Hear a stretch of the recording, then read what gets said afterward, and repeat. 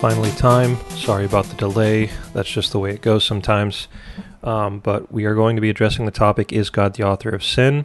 This is a serious topic, and so I have scripted this entire episode, and I hope that my reading of the script won't be too boring. I thought that scripting an episode would be easier than doing my usual responses and ramblings, but it's actually much, much harder. When you're doing responses, the person you're responding to is leading you along, and you're just responding to points. In this, you want to make sure everything's in the right order, and you get all the information in there. I did a lot more scriptural referencing in this episode than usual, and so it's going to be quite an exhaustive episode. As you can imagine, a topic such as God being the author of sin is going to involve showing God's exhaustive control over all sorts of things, all categories of creation, and so that is why this episode has ended up being an exhaustive scriptural demonstration of God's control over all categories of creation, and that's why it ended up being so long. But hopefully you guys will find it beneficial, and once again, I have scripted it, and so I will launch into reading it at this point. So to get started, we obviously need to define our terms. What does it mean for God to be the author of sin? A lot of people throw the term out there without defining it, and so it has a tendency to spark different things in people's minds. The phrase is notably found in the Westminster Confession of Faith, chapter 3, which says that God from all eternity did, by the most wise and holy counsel of his own will, freely and unchangeably ordain whatsoever comes to pass. Yet so thereby neither is God the author of sin, nor is violence offered to the will of creatures, nor is liberty or contingency of second causes taken away, but rather established. My claim that different people assume different things into the phrase author of sin is proven by the fact that I've heard many try to suggest that what the Westminster Confession says here is a contradiction. How can it say that God ordains whatsoever comes to pass, which would include evil, and then immediately say that God is not the author of evil? This must be a contradiction. Well, this is just a case of imposing a particular definition of a phrase onto a document that is not using the phrase in that way to begin with. Well over 100 people were involved in the writing of the Westminster Confession, and I think we need to give them a little more credit than to say that they are directly contradicting themselves within two sentences. The Confession makes it clear that at the time of its writing, the phrase author of sin had a particular meaning and usage focused mainly on the idea that God would be forcing people to sin. As it immediately says, violence is not offered to the will of creatures, nor is liberty or contingency of second causes taken away. This is simply saying that God does not force people to sin, nor is he manifest in creation directly causing people to sin. All Calvinists would agree with this, and I will be addressing the causation of God quite exhaustively in just a minute. But back to the point of definitions. When you ask, is God the author of sin, it just depends what you mean. It's really that simple. If you mean God has planned and purposed and determined the occurrence of sin, then the answer is yes, God is the author of sin. If you mean, does God force people to sin, then obviously the answer is no, just as the Westminster Confession itself denies. Now, I think that these days the whole God forces people to sin argument has been beaten to death, and rightly so. It's probably the worst argument that could ever be raised against the Calvinist. And for that reason, while many Calvinists may disagree with me on this and want to stay true to the Westminster Confession's denial, I actually have no problem affirming that God is the author of sin. And by that I mean that God has planned, purposed, and determined whatsoever comes to pass, and as I will explain with regards to causation in a moment, that God brings to pass by his ultimate power all things, including sin. If any of my fellow Calvinists disagree with me on this, or think that affirming that God is the author of sin will do some sort of harm to Calvinism, please contact me and we can talk about it. I'm happy to change and re-upload this episode if need be. All I ask is that you hear me out first. I think that you will agree with 99% of what I say in this episode. So I think that inherent in the plain meaning of the words and phrase author of sin is the idea of purpose, planning, intention, and authority. We know that the authors of books have the authority to write their story however they see fit, all of it from start to finish. And some of their story might certainly include bad or evil things. But we recognize that if those things are a part of the story, they are there for a purpose. Is the author of such a story the author of only the good things in the story? Or is he the author of all the things in that story, including the bad? Obviously, he's the author of all of it. My preference in this debate is to start out by affirming that God is, in fact, the author of sin, and then follow up by asking why this would be a problem in the first place. Rather than saying, let me explain to you why God is not the author of sin, I would rather say, let me explain to you why God being the author of sin isn't a problem to begin with. Now, for people who want to take my affirmation of God being the author of sin and use it to score some quick emotional points, I can't stop them from doing that, and I don't particularly care. I'm far more interested in those who take these issues seriously enough to want to have a biblical and logical discussion about it. So why would God being the quote-unquote author of sin be a problem? In order for it to be a problem, you need more than just an emotional I don't like that reason. For it to be a problem, it would have to contradict something in Scripture or posit some sort of logical contradiction in and of itself. A lot of people seem to think that even mentioning God and evil in the same sentence somehow warrants some sort of contradiction. But what I want everyone who listens to this episode to realize is that all Christians need to address God's relationship to sin and evil. All of us do. It's very easy to score emotional points when discussing topics like this. Let's flip this over on the non-Calvinist for a moment. If I were to say, for example, that since the non-Calvinist position has God allowing or permitting the occurrence of sin and evil, which he could easily have stopped, that your side makes God the quote-unquote permitter of evil. You have God in the ultimate position as the permitter of evil. Is this a true statement? Well, in this ultimate context of God's relationship to evil, the answer is yes, it's true. It's true that your position makes God the permitter of evil. But you also recognize that such a phrase could convey the false idea that God is morally approving of sinful actions, or that perhaps God being the permitter of evil means that God gives permission to the evildoer to commit their evil. But would this be a fair representation of your view? Of course not. This is what occurs most commonly with the phrase author of sin. The phrase in the most basic sense of the term simply means that God authors his entire creation from start to finish. He plans, purposes, and determines all things, including the bad things. And yet people attach all sorts of emotional baggage to the phrase, which ends up going far beyond the simple meaning of the word author. So going back to your view as a non-Calvinist, which would you prefer? Would you rather deny any and all accusations that your view makes God the permitter of evil, and then spend all your time trying to explain to people how in your view God does actually in fact permit evil? Do you want to appear inconsistent just for the sake of denying a phrase? Or would you rather just affirm that in your view God most certainly is the permitter of evil, and then explain why that's not a problem in the first place? And in fact, I have to point out that many people throughout history have rejected Christianity as a whole on this very basis, because they refuse to accept that God, who is good, could permit the occurrence of sin and evil in the first place. So I find it interesting that people will reject Calvinism because it quote-unquote makes God the author of sin, and we just can't have that, when people have rejected basic Christianity altogether because Christianity makes God the permitter of sin, and they just can't have that. Maybe you should stop to realize that if you think your view can have a meaningful understanding of God as the permitter of evil, that maybe, just maybe, there can be a meaningful understanding of God as the author of evil as well. This is my goal in this episode overall. I hope to provide a meaningful understanding of God being the author of sin and how it's not a problem biblically or logically. This overall debate and discussion known as theodicy, or the vindication of the goodness of God in light of the existence of evil, or more commonly referred to as the problem of evil, has been going on for centuries, and in my opinion Calvinism is the only view that adequately answers the problem. In fact, I would say it answers it in such a way as to show that the existence of evil in a creation by a good God was never a problem in the first place. That doesn't mean I don't think evil is evil, or that evil isn't a problem for us and for creation, but rather in the context of this discussion, when we're discussing God's relationship to the occurrence of such evils, there is no problem whatsoever. And my goal in this episode is to cover all the bases and demonstrate why Calvinism provides the only biblically and logically consistent answers in this debate. So let's lay a couple important foundations. The most important thing to understand in this discussion by far is God's metaphysical relationship to his own creation. You cannot properly address God's relationship to sin and evil without understanding this point. And in my opinion, this foundational truth we are about to cover is enough in and of itself to prove the Calvinist position to be correct on all issues regarding God's relationship to sinful actions. Everything else is merely an exposition and logical outflow of this foundational truth. The Bible teaches explicitly that God is not only the creator of all things, but that he also continuously upholds all things by his very power.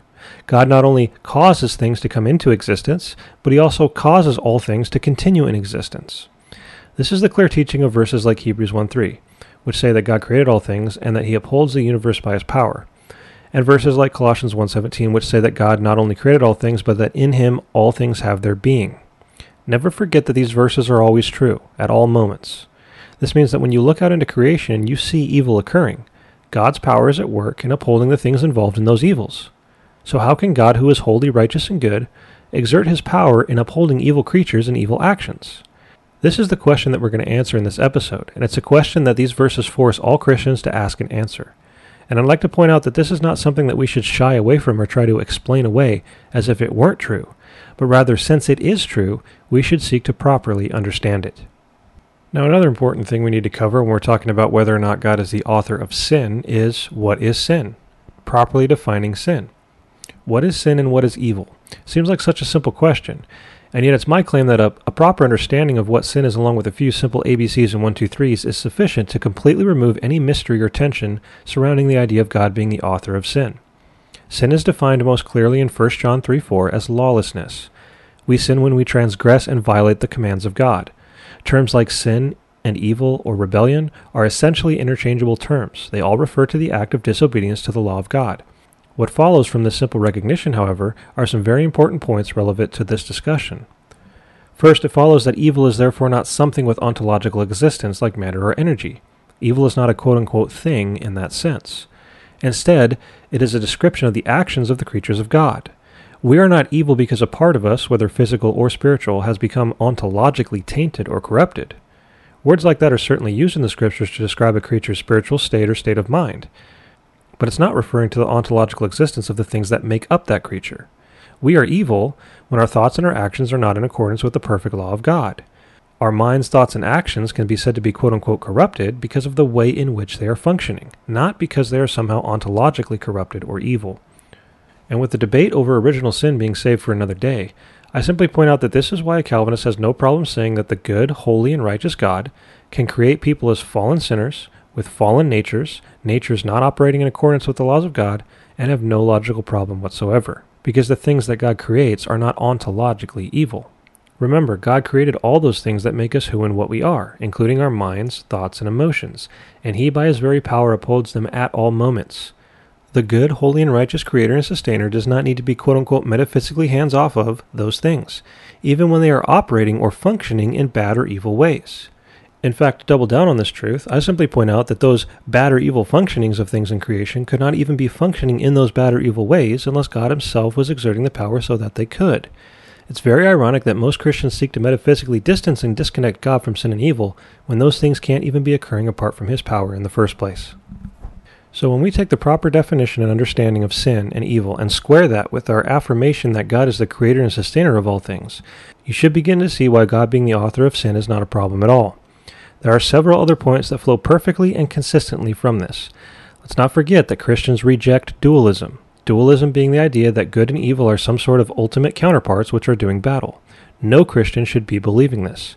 No Christian should view God's relationship to evil as being one of quote-unquote ultimate battle, as if we should be happy and thankful that God just happens to be more powerful than all those evil things, because if He wasn't, we'd be in a lot of trouble. No, instead we should understand that evil is always under the complete power and control of God. It is not an ultimate power alongside God's. I wish that more Christians would stop to fully consider the logical implications of rejecting a dualistic view. God is eternal, and God is good. Therefore, there is no eternally bad counterpart to God. Before creation existed, only God existed, and God is good. Therefore, evil has not always existed. And we've already defined what we mean by evil quote-unquote existing. We mean the occurrence of things in creation which are in violations of the law of God. Therefore, there is actually no such thing as ontological evil. If we reject dualism, then we affirm this fact. There is no such thing as ontological evil. There is, however, such a thing as ontological good, because God is good, and the things that God created are good. Let's take Satan as an example to prove our point here. First, it was good for God to create Satan, and the spiritual matter or energy that makes up Satan is also good, because it was created by God. And even after the fall of Satan, God's power is still at work in sustaining the existence of Satan. This means that if we were to remove God from the picture, it is not as though the evil Satan would still exist. Evil is an aspect of creation and can only exist if creation exists. And creation can only exist if God exists to create and sustain it. If you remove God from the picture, everything else, including the evil Satan, is removed as well. This point is far more critical than most people realize. Everyone wants to affirm that nothing can exist apart from God, and yet most people constantly talk about sin and evil as if God's power has nothing to do with their existence or occurrence. But if God's power has nothing to do with their existence or occurrence, then you are denying the very statement you claim to affirm, which is that nothing can exist or occur apart from God. All Christians must recognize this fact of reality, and this means that any view which attempts to metaphysically disconnect God entirely from the existence of something in creation, even something evil like Satan, is an unbiblical view. So this speaks directly to the why question. Why does evil exist or occur ultimately? If we remain consistent with what we've already laid out, some critical points follow. First, evil can only ultimately exist or occur if God chooses or wills that it exist or occur. God's action to create or sustain are both willful actions on His part. God was not forced to create against His will, but rather freely chose to create. And likewise, God is not forced against His will to sustain the occurrence of things in creation either. He willingly chooses to sustain them. Therefore, when Calvinists like myself say that all things, including sin and evil, occur by the will of God, we are saying nothing more than that God both wills that these things exist by creating them and wills that they continue to exist and occur by sustaining them.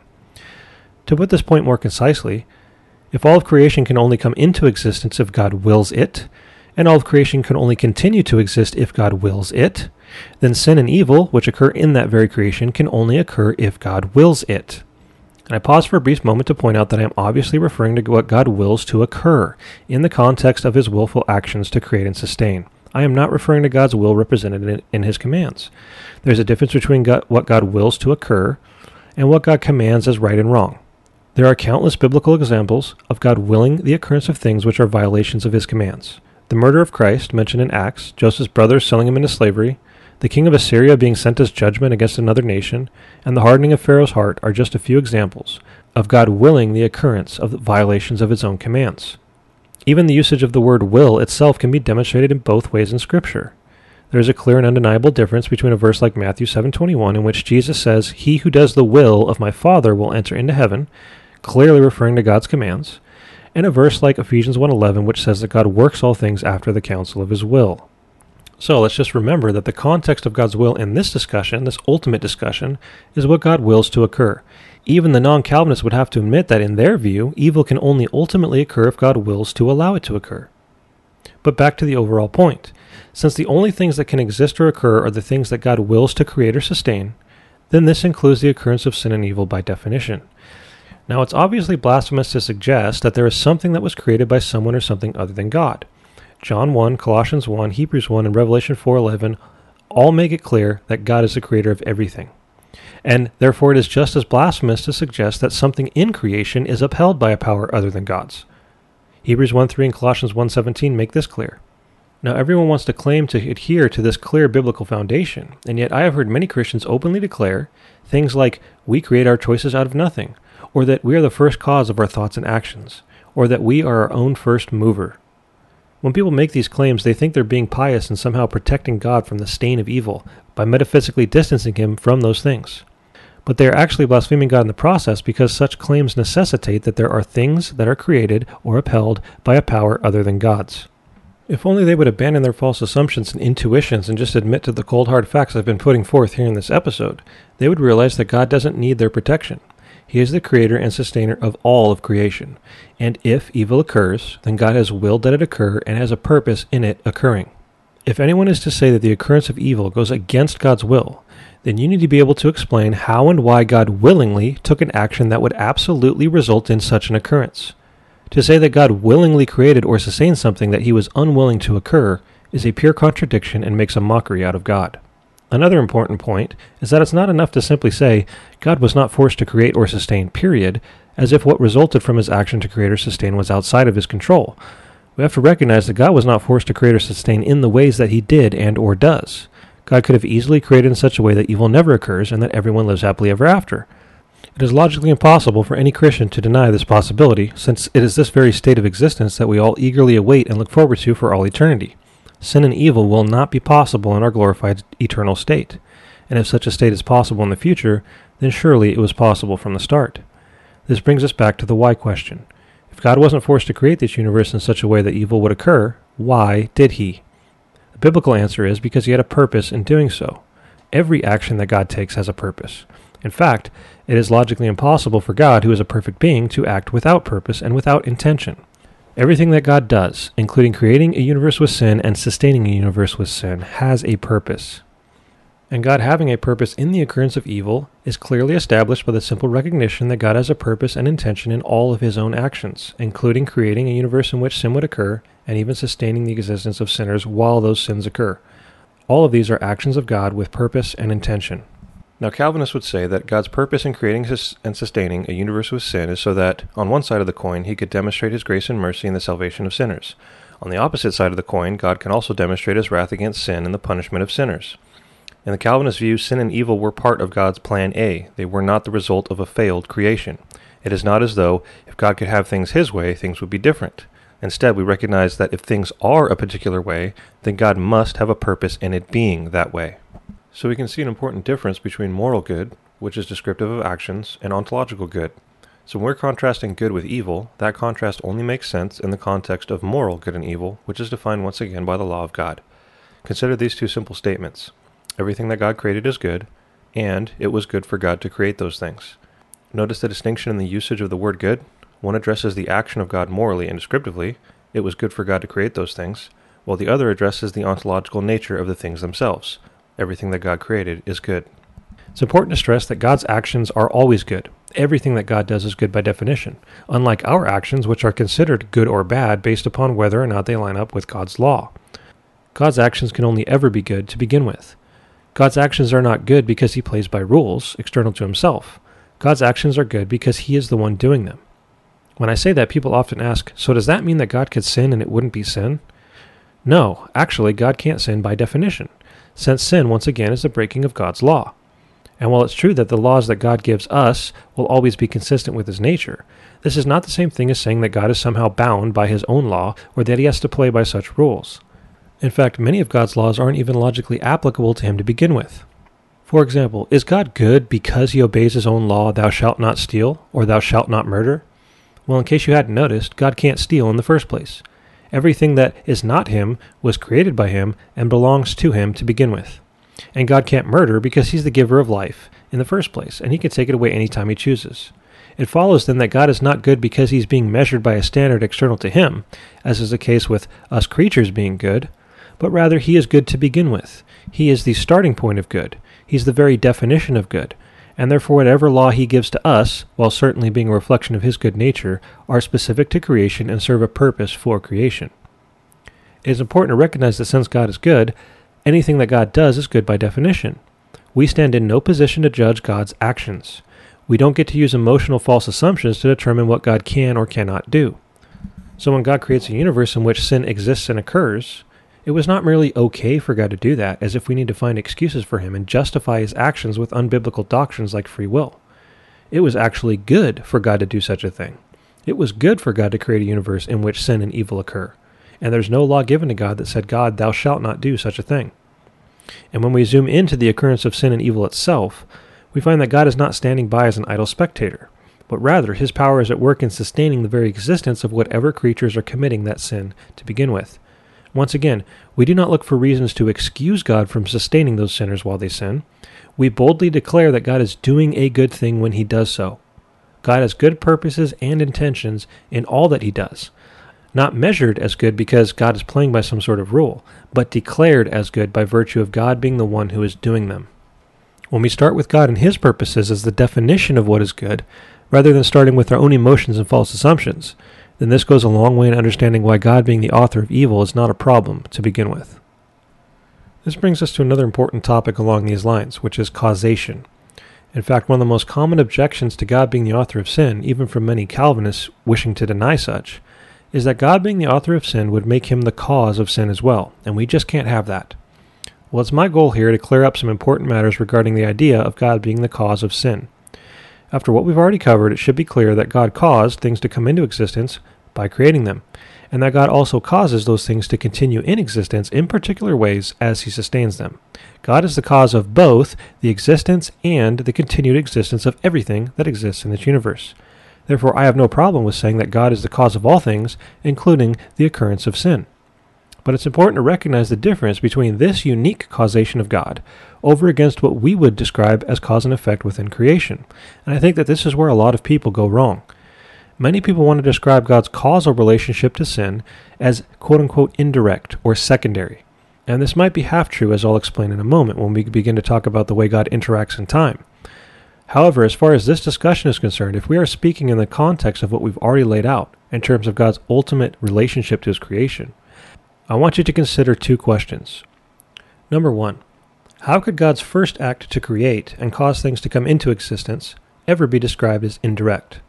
Well, it can't, and I don't think anyone would ever say that it is. God's causation in creation is obviously direct. So if we were to be consistent then, when God causes something to continue to exist in a particular way, then this causation must also be direct. I don't see how anyone could claim that God's power is causing something's continued existence indirectly or secondarily. This would mean that there is another more ultimate and direct power at work in sustaining the existence of that thing. This is unbiblical and impossible. So as we begin to discuss causation, we need to differentiate between the cause and effect relationships we observe within creation amongst powers and things that are themselves created, and the idea of the ultimate metaphysical causation of God as creator and sustainer of those very things. This is why it is absolutely critical to understand God as transcendent. Now, everyone affirms God is transcendent, but in my opinion, a proper understanding of this only comes about with the recognition of the things we've been laying out in terms of God's metaphysical relationship to his creation. When we speak of God's ultimate metaphysical causation, we are speaking of the ultimate causation which gives things their very existence and being. This type of causation is obviously not to be confused with causation we observe within creation as things interact with one another, created things. This is what I often refer to as the difference between the horizontal causation that we observe and experience in time as creation unfolds, and the vertical causation of God as the ultimate sustainer of all of those things. God's power underlies and gives existence and functionality to all of the created things and powers that we observe. Many people unfortunately view God's relationship to creation as merely the first cause of all things. They view God as merely setting things in motion or starting a chain of dominoes falling, so to speak, when he created the universe. But the problem with this view is that it seems to place the dominoes, or creation, on an equal level to God as far as causation is concerned. In this view, it's as though God were just another cause alongside of those other causes in creation. This is an extremely erroneous view. God transcends creation. He is the one who gives creation its very existence, not just at the moment of creation, but each and every single moment of the continued existence of that creation. So when we think about the so-called dominoes of creation, God's power not only caused those dominoes to come into existence, but God's power also causes the dominoes to continue to exist and have whatever relationship they have during their existence. Nothing in creation is an ultimate power in and of itself. Even what we would look at and describe as quote-unquote evil powers are described as such because of the way in which they operate, as we've already covered, not because they are inherently ontologically evil, so that God, who is good, can't quote-unquote metaphysically touch them, or in the case of our discussion, uphold them or cause them to function in particular ways. God does not have to be metaphysically hands-off. For example, if we speak of causation in creation in a sort of ABC 1, 2, 3 manner, we might observe A causes B, causes C, causes D, so on and so forth. We can easily understand the horizontal causative relationship between these things. But when we speak of the causative role that God's power plays in all of this, we can see that God is not A, nor is God B or C or D. Nor is God's causative power inserted into the horizontal chain either. God's ultimate power is not just another cause alongside those other things. God's power transcends those things and gives them their very existence and relationship. God's power underlies A causing B, causing C, causing D. God's power not only makes A what it is and makes B what it is, but God's power also causes whatever relationship A and B happen to have as well. Properly understanding God's causation as unique and transcendent is absolutely critical to answering the problem of evil. For example, consider a simple action where I raise my hand. Now, there were all sorts of causes and effects involved in that occurrence. I thought thoughts, I made a choice, brain signals, muscle movement, so on and so forth. But what was God's role in that event? God's causation does not fall into that horizontal line of causes and effects. God is not identified with any of those things, nor is he quote-unquote alongside them in the causal chain. Rather, God is the transcendent sustainer of all those things by his very power, gives all of those things their very being and whatever relationship those things have to one another as they interact or change in their states of being. Does that mean that I did not play a causal role in the raising of my hand? Of course not. I played precisely the role that God determined for me to play. It's just not the ultimate role. God plays the ultimate role. You should never be viewing yourself as an ultimate power alongside God. It can therefore be said that God is the cause of my being a cause. I am a created cause. And in fact, to go further than that, we can say God is the cause of all created causes. Now that statement would make no logical sense if you're going to try to fit God's causation into the created line of causes. God's causation is not over and against other causes, in the way that the causes we experience in creation are. God's causation is the very ground of the existence of the causes that we observe and experience. When we say something like, all things are quote-unquote traceable to God, we don't merely mean horizontally backwards to a first cause. We mean that all things are immediately traceable to God, not horizontally, but vertically, as to their very existence moment by moment. This is how someone like myself can say that God is the cause of all things, including sin, and not have any sort of logical problem whatsoever. Because the causation I am referring to is vertically of existence, not horizontally within creation. God is not a created cause like we are. God is not the murderer who causes the murder horizontally. The murderer is. God is not the tempter who causes the temptation horizontally. The tempter is. God was not the people who caused their children to be burned to Molech horizontally. Those people were. The list goes on and on to include every instance of evil that you could ever point at. Remember, just because God is not interacting causally within creation when it comes to sinful actions, does not mean that God is not outeracting causally as the sustainer of it all. None of these things are ultimately possible apart from the vertical causation of God causing their existence and relationship moment by moment. When God quote-unquote controls or causes sin or evil, he is not creating a new substance or matter or energy when he does so. He is merely controlling what he has already created, all of which is ontologically good. And this briefly addresses a common accusation of the non-Calvinists when they say something like, well, if God's the author of sin, then that would mean he's the source of sin. As I've already pointed out, sin is not an ontological thing that requires a quote-unquote source. God is most certainly the source of the existence of all things as their creator and sustainer. He is even the quote-unquote source of the existence of the things involved in the occurrence of sin and evil. But to say that sin or evil is a thing that requires a source is to commit the error of dualism once again. So what we find is that contrary to the commonly assumed view that God is quote-unquote metaphysically hands-off much of his creation most of the time, especially regarding evil, the Bible actually teaches that God is metaphysically hands-on 100% of the time. This is what Calvinists mean when we talk about God causing things, or God controlling things, or the idea of meticulous divine providence. Logically speaking, it can't be any other way. If something exists, God controls it. It exists in precisely the way God determines to cause its existence every moment of its existence. And the same goes for you and me. You exist, therefore God controls you. Something occurred, therefore God willed that it occur. To deny any of this is to deny that God is the sustainer of all things. From him and through him and to him are all things, it says in Romans 11:36. He works all things after the counsel of his will, Ephesians 1:11 says. In him all things have their being, as Colossians 1:17 says. And in him we live and move and have our being, says Acts 17:28. When these verses are not understood in light of God being the sustainer of all things at all times, people begin to make limitations based upon unbiblical assumptions like autonomous free will. However, when these verses are understood in light of the foundational truth that God created and sustains all things at all moments, the teaching is clear. Nothing can occur apart from the ultimate power of God, and that includes sin and evil. Nothing you can point at, even the evilest of evils, could have occurred apart from God willingly and purposefully choosing to uphold those evils while they occurred. So why doesn't this make God evil? Why isn't it evil for God to uphold the existence and occurrence of evil by his power? Well, as we've already covered, first and foremost, there's no law for God that says, God, thou shalt not do that. And we also covered that God's intention and purpose in sustaining those evil things always was and is holy, righteous, and good by definition. And this is a fact that all Christians need to recognize. The reason that I stress the concept of God's sustainer so much is that it forces all Christians, not just Calvinists, but all Christians to recognize that you can't separate or disconnect God's will and power from the occurrence of sin and evil. It is biblically and logically impossible to do so. The only way to do so is to ignore what the Bible teaches about God as sustainer, which inevitably results in some form of dualism or deism, no matter how strong or soft of a form. The Bible completely excludes the possibility of such views. And this is perhaps the most important question I could ask the non-Calvinist in this whole debate over God being the author of sin. Let's imagine for a moment that Calvinism doesn't even exist. I want you to consider and answer a critically important question from your own viewpoint. If you admit that nothing, including sin, can occur unless God ultimately sustains it so that it can occur, then I have a simple question for you. Is God doing a good thing when he sustains that evil occurrence? I'm not merely asking you, was it okay for God to do it? I'm not asking you, was God justified in doing it, as if he needs justification for his own actions in the first place? I'm not asking you to find excuses for God's having done it, as if God needs some sort of moral permission from you or anyone else. I'm asking you directly, was God doing a good thing when he upheld that murderer and the victim? Was he doing a good thing when he upheld that child and the abuser?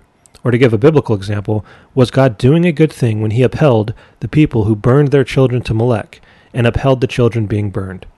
Was God's action to sustain those events a good, morally good action? You've only got two options. Either God was not doing a good thing when he upheld those sinful creatures and those sinful actions, or God was doing a good thing when he did so. Since it's impossible for God to be doing a bad thing, then everyone agrees God must be doing a good thing when he upholds sinners and sinful actions.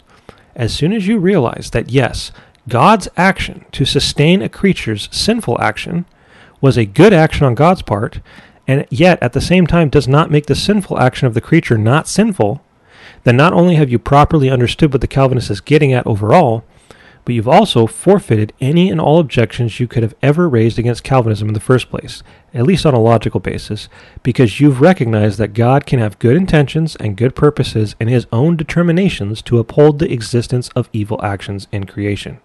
Now, I need to point out that even a denial of causal determinism in the horizontal sense does not escape the overall point I'm putting forth in this episode.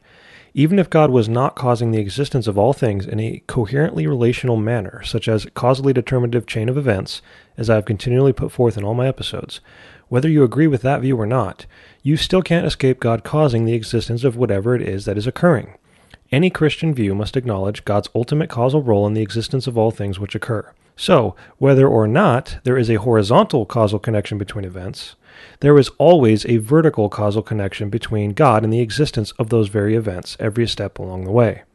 And when it comes to the topic of autonomous libertarian free will, people seem to think that if they could somehow disprove causal determinism within creation as far as human choice is concerned, that they have also simultaneously disproven God's determination and control of human choices as well. I just want to point out that this could not be further from the truth. Let's just imagine for a moment that you could successfully prove a disconnection or a break in the horizontal line of causes and effects, especially regarding what comes prior to you and your thoughts and choices.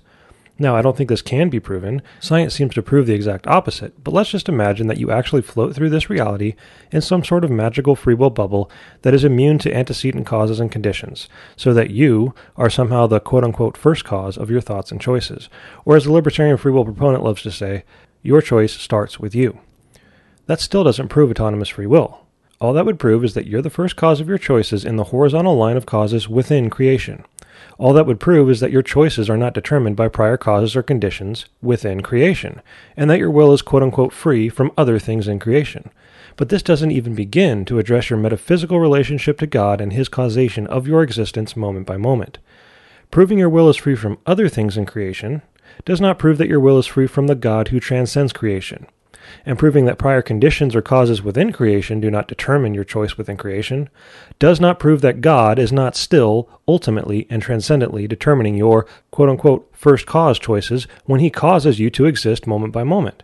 God would still be the vertical cause of the existence of your horizontal first cause choice, and he would still therefore be the ultimate determiner of your choice, regardless of whether or not something else in creation had a determinative connection to your choice. The only way around this is to say that there are self-sustained things that God has absolutely nothing to do with.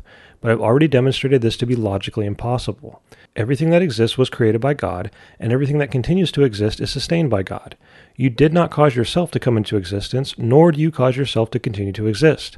So once again, even if, and this is a big if, but even if there were breaks in the horizontal line of causation from time to time, there is never a break in the vertical causation of God to the existence of those things in creation at any time. This is why I stress God as sustainer so much. At the end of the day in the free will debate, all that matters is whether or not you are ultimately free from God. And whether libertarian free will proponents want to admit it or not, true autonomous free will necessitates that you be self-sustained. Because when they speak of being the quote-unquote first cause of their choices, they mean ultimately. They don't just mean that you're not determined by external causes within creation. Even many Calvinists would actually affirm this, though I am not one of them. But the libertarian free will side also means that you are not determined by any transcendent causes of God as well. And that, by definition, is self-sustainment, self-power, ultimate self-causation. Very rarely will they openly admit such things about their view, but it is the logical end of such a view. All of this is once again refuted by God being the sustainer of all things at all moments. Now, those of you who regularly listen to this podcast are well aware of the fact that I argue for full-blown determinism, not just of God in existence moment by moment, but also horizontally within creation as well. And I have plenty of reasons for doing so, as I have brought up in previous episodes. I just wanted to point out that even if I were to concede causal determinism within creation over to the libertarian free will side and let them do away with it, they still have not proven that God does not determine their choices. And this demonstrates the unstoppable strength of this argument coming from God as sustainer. Now, at this point, I must stop to briefly address the amazingly shallow responses I get on a constant basis regarding my argument from God as sustainer. Since this point is so clear and so strong, the non-Calvinist knows full well that if they accept what I've been putting forth regarding God as sustainer, then they forfeit any and all objections they could have ever raised against the Calvinist. After all, if they think that God merely predestining or planning or determining that an evil take place at some point makes God the horrible author of evil, such a terrible blasphemous view that assaults the character of God, then how much more would the idea of God willingly sustaining the things involved in those evils while they occur? I'm not sure how much closer you can get, metaphysically speaking, to the occurrence of evil than being the ultimate power behind the very existence of the things involved in that evil. So what does the non-Calvinist have to do to get around this? They have to move the concept of God as quote-unquote sustainer away from sustaining existence over to merely sustaining life. This is one of the most desperate arguments I've ever come across. They will speak as if God is merely sustaining us by giving us air to breathe or food to eat. I've heard people say things like, I sustain my children by providing them with food, or I sustain my car by giving it fuel, or I sustain my computer by plugging it into the wall so that it gets electricity. But all of this fails on so many levels that it's almost embarrassing. Firstly, the verses I've mentioned are speaking explicitly of the existence of things, not merely the life of things. While it's true that God gives us life and breath, which are obviously included in our existence, as several other verses explicitly state, these verses I've been mentioning, Hebrews 1:3, Colossians 1:17, speak of all things, including inanimate things that don't even have life to begin with, and it's speaking directly about existence. You providing your children with food might be sustaining, quote-unquote, their physical life, but it has nothing to do with sustaining their existence. You do not, by your very power, sustain every part of your child's existence, nor do you sustain the existence of the food that you provide them, nor do you give power to the functioning of your child's body to break that food down and make use of it. God's power causes all of those things, not you. If you stop feeding your child, or fueling your car, or unplug your computer, they don't cease to exist. But if God stops upholding those things by his power, they would certainly cease to exist. God actively upholds the existence of things. He does not merely, quote-unquote, allow another power to uphold its own existence. Moving on, even if we were to grant such a view, would it then mean that when God stops supplying you with air and food and you die a physical death, that he's no longer upholding, quote-unquote, upholding your existence? Or that you're no longer, quote-unquote, having your being in him? This is absurd, obviously, but it would be the logical conclusion of this view. So if you insist that God is not actually upholding your existence by his power, but he's merely keeping you alive, what power then is upholding your existence? Are you self-sustained? Are you your own ultimate power? This is the unavoidable implication of the statement such as, quote-unquote, God allows me to continue to exist. God doesn't allow you to continue to exist as if another ultimate power is involved in your existence. He actively determines that you continue to exist by his own power, the only ultimate power. What's sad is I've actually had an alarming number of people come right out and say, boldly, yes, God has created self-sustained things, without a single verse of Scripture saying so. And worse yet, in direct opposition to the clear Scriptures I've put forth in this episode, they've actually taken a property of God, self-existence and self-sufficiency, property of eternality, and attribute it to created things. This is called deism, idolatry, plain and simple. It's heretical and unbiblical.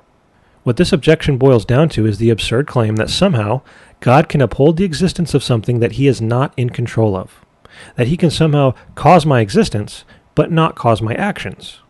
I hear that a lot. There are numerous problems with these types of claims. First of all, you can't separate your actions from your existence to begin with. Your actions are literally a change in the state of your existence. So if God is causing your continued existence moment by moment as you experience a change in state, then he's causing the change of state as well. He is the ultimate power and reason that your existence would ever change state to begin with. There's no way around this. The next point is that such a claim would mean that God is not in control of his own power. Such a claim would mean that somehow God's power is the ultimate reason for my existence at all moments, but God's not in control of the way in which that power causes my existence at some moments. I am in ultimate control somehow? I control God's power regarding my existence? Things like thoughts and choices? Ultimately? By what power do I control God's power, I wonder? We've now gone from simply unbiblical to purely blasphemous.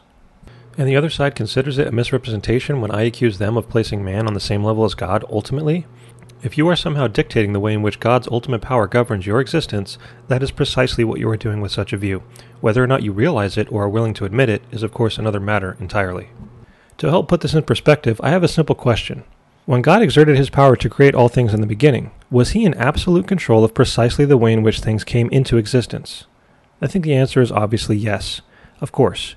God didn't just throw his power out there blindly and wait to see what popped into existence. He was in absolute control of what came into existence and precisely the way in which it came into existence. Would it not follow then, logically speaking, that God would also be in absolute control of the way in which things continue to exist moment by moment? To try to say that God can cause the continued existence of something without causing the way in which it continues to exist is as absurd as saying that God could have created blindly or randomly, that somehow something other than God's power could have dictated the result of God's power. This is 100% illogical and unbiblical. God is the ultimate power. He's the only ultimate power. And that fact didn't change after God created either. You are not an ultimate power which gets to dictate the way in which God's power sustains you. You do not wield the sustaining power of God with your almighty free will. You are a created power which exists and functions by the ultimate will and power of God. So the next time you hear someone say something like, yes, God upholds my existence, but he upholds my existence as a quote-unquote libertarianly free, autonomous creature. That's how he upholds my existence. Might sound nice on its face, but you should now be able to recognize that it's a direct contradiction. You want to somehow say that God is in control of the existence of something he's not in control of. You want to somehow say that God can determine to sustain the existence of something in a way or a state that he does not determine. That's nonsense, and not a single verse of Scripture will back it up. Not to mention that words like free and freedom are often thrown around without properly assigning a reference point. In these ultimate discussions, the only reference point that matters is God. And since we have established that every part of our existence at all times is under the direct power of God, then by definition, no part of your existence is ever free from him. Something cannot be free from God when that thing requires the very control of God to exist in the first place. Ironically then, the only way the statement, God upholds my existence as a free creature, wouldn't be a contradiction is if your reference point for the quote-unquote freedom of the creature being upheld by God is something other than God. Maybe you mean to say that a creature is free from force or coercion because it's always doing what it wants. Okay, that's great. So the creature is free from other things in creation. Wonderful. Everyone believes that. But don't pretend that the creature is free from the very God upon which its very existence depends. And this brings me to the final point in this portion regarding causation. Again, the focus of this episode is not free will, but I must point out the error of a very common accusation against Calvinism, and that is that if God is the author of sin, then he must be forcing people to sin. Given everything we laid out so far, you should be able to see the error in this thinking. Keeping in mind the context of this discussion, God's ultimate metaphysical relationship to his creation, to say that God would be forcing something to do something is a fallacy. To say that God has to force something to occur which can only ultimately occur if God himself causes it to occur makes no sense. Force implies that there is something which is not already under the control of the one doing the forcing. But if God's power is sustaining every part of your existence, then this includes not just your choice and your action, but everything about your existence that relates to those choices and actions as well, such as your thoughts and your desires and your emotions. When God causes something to occur, he does not need to force it to occur as if doing battle with another ultimate power alongside him. God's causation is once again of existence. It underlies all of the created storyline level causes that we observe. So when God causes you to think a thought, or to have a desire, or to make a choice, he's not forcing any of it. He's the very grounding for the existence of all of it in the first place. So in this context of discussion, the idea of force is actually not strong enough to describe God's metaphysical relationship to you. When it comes to God's control of your existence, you are completely and exhaustively under his control. And this is why any and all humanistic analogies that you try to use to describe God's relationship to you as your creator and sustainer will fall short. You have to exert force over against other people and other things because you do not uphold those things by your power in the first place. You are just one created thing alongside another. Now I know what a lot of you guys are thinking at this point. You're thinking, well, if what you're saying is true, and everything happens according to the will of God to begin with, why does God ever need to do anything? Why do we have cover to cover in the Bible all these examples of God interacting with people? Why does God warn people, give people options, command people, thwart people? Some might even say, quote-unquote, force or persuade people to do things, with examples like Jonah and the big fish, or the Apostle Paul being knocked off his horse and blinded. Surely these examples directly contradict and refute everything you've been putting forth here. But all you need to do to understand these things in light of what I've been saying is to once again distinguish between God acting as the transcendent sustainer and God interacting in time on the storyline level. God has chosen to write himself into his story, and he has done so as a means of interaction with us and to accomplish his purposes. He didn't have to participate in creation, but he chose to. And rather than just snapping his fingers to have things done in creation without any means, he has chosen to include himself as a means by which many things are accomplished. So God most certainly participates in that horizontal line of causes and effects within creation, to become part of the ABCs and 1, 2, 3, so to speak, whether it's giving commands or warnings, the incarnation of Jesus Christ, or work of the Holy Spirit on the heart of a sinner to bring them to faith in Him. These are all examples of God writing Himself into His own story and taking part. But just remember, though, that even while God is interacting with us in time, He is still always outer-acting as the ultimate sustaining causative power of it all. While God's storyline level causation might only be every now and then and here and there, His ultimate causation of the existence of all things is always there. And in my opinion, this is the greatest misunderstanding surrounding this entire debate, conflating, equating, or confusing the causation of God in time with the causation of God as sustainer of all things. And it is at this point that I would like to transition into demonstrating this very principle from the Scriptures. I'm now going to demonstrate clearly from Scripture that God is in absolute control of all categories of creation, including the weather, plants and vegetation, the animals, and lastly the hearts and minds of creatures. I will also be addressing some of the more overarching and all-inclusive statements in Scripture as well. I want you all to keep in mind the things we've already covered, especially regarding the metaphysical relationship that God has to His creation as sustainer. The fact that God's power is always at work and always the basis for existence and functionality within existence. With this proper foundational understanding in place, I think many of you will begin to realize that all of these verses I'm about to go through are not examples of the biblical authors ascribing power and control to God every now and then or in quote-unquote special circumstances, but rather they are examples of the biblical authors giving recognition to the power and control of God that has been there all along. The first category of creation that I would like to cover concerning God's ultimate control is the weather. There are hundreds of verses in the Bible that ascribe direct control over the weather to God.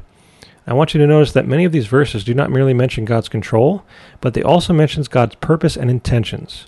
Remember, if God's going to act, then there's purpose and intention behind it. And even in the things that we consider oftentimes to be the most mundane things, like a nice sunny day or a rainstorm, are in fact worked by God for specific purposes. I also want you to keep in mind the concept that we've laid out regarding God's ultimate causation. The difference between God, quote-unquote, acting as transcendent creator-sustainer and God, quote-unquote, acting in time on the storyline level. Ask yourself as we go through these verses, in what sense are the biblical authors speaking of God acting? This is the most important question to keep in mind as we go through these categories, and especially as we end even with the thoughts and actions of creatures. The first verse I'd like to consider is Jeremiah 10:13, which says, "When He utters His voice, there is a tumult of waters in the heavens, and He makes the mist rise from the ends of the earth. He makes lightning for the rain, and He brings forth the wind from His storehouses." This is a very clear and straightforward text ascribing control of the wind, clouds, and rain to God. Additionally, Amos 4:7 says, "I also withheld the rain from you when there was yet 3 months to the harvest.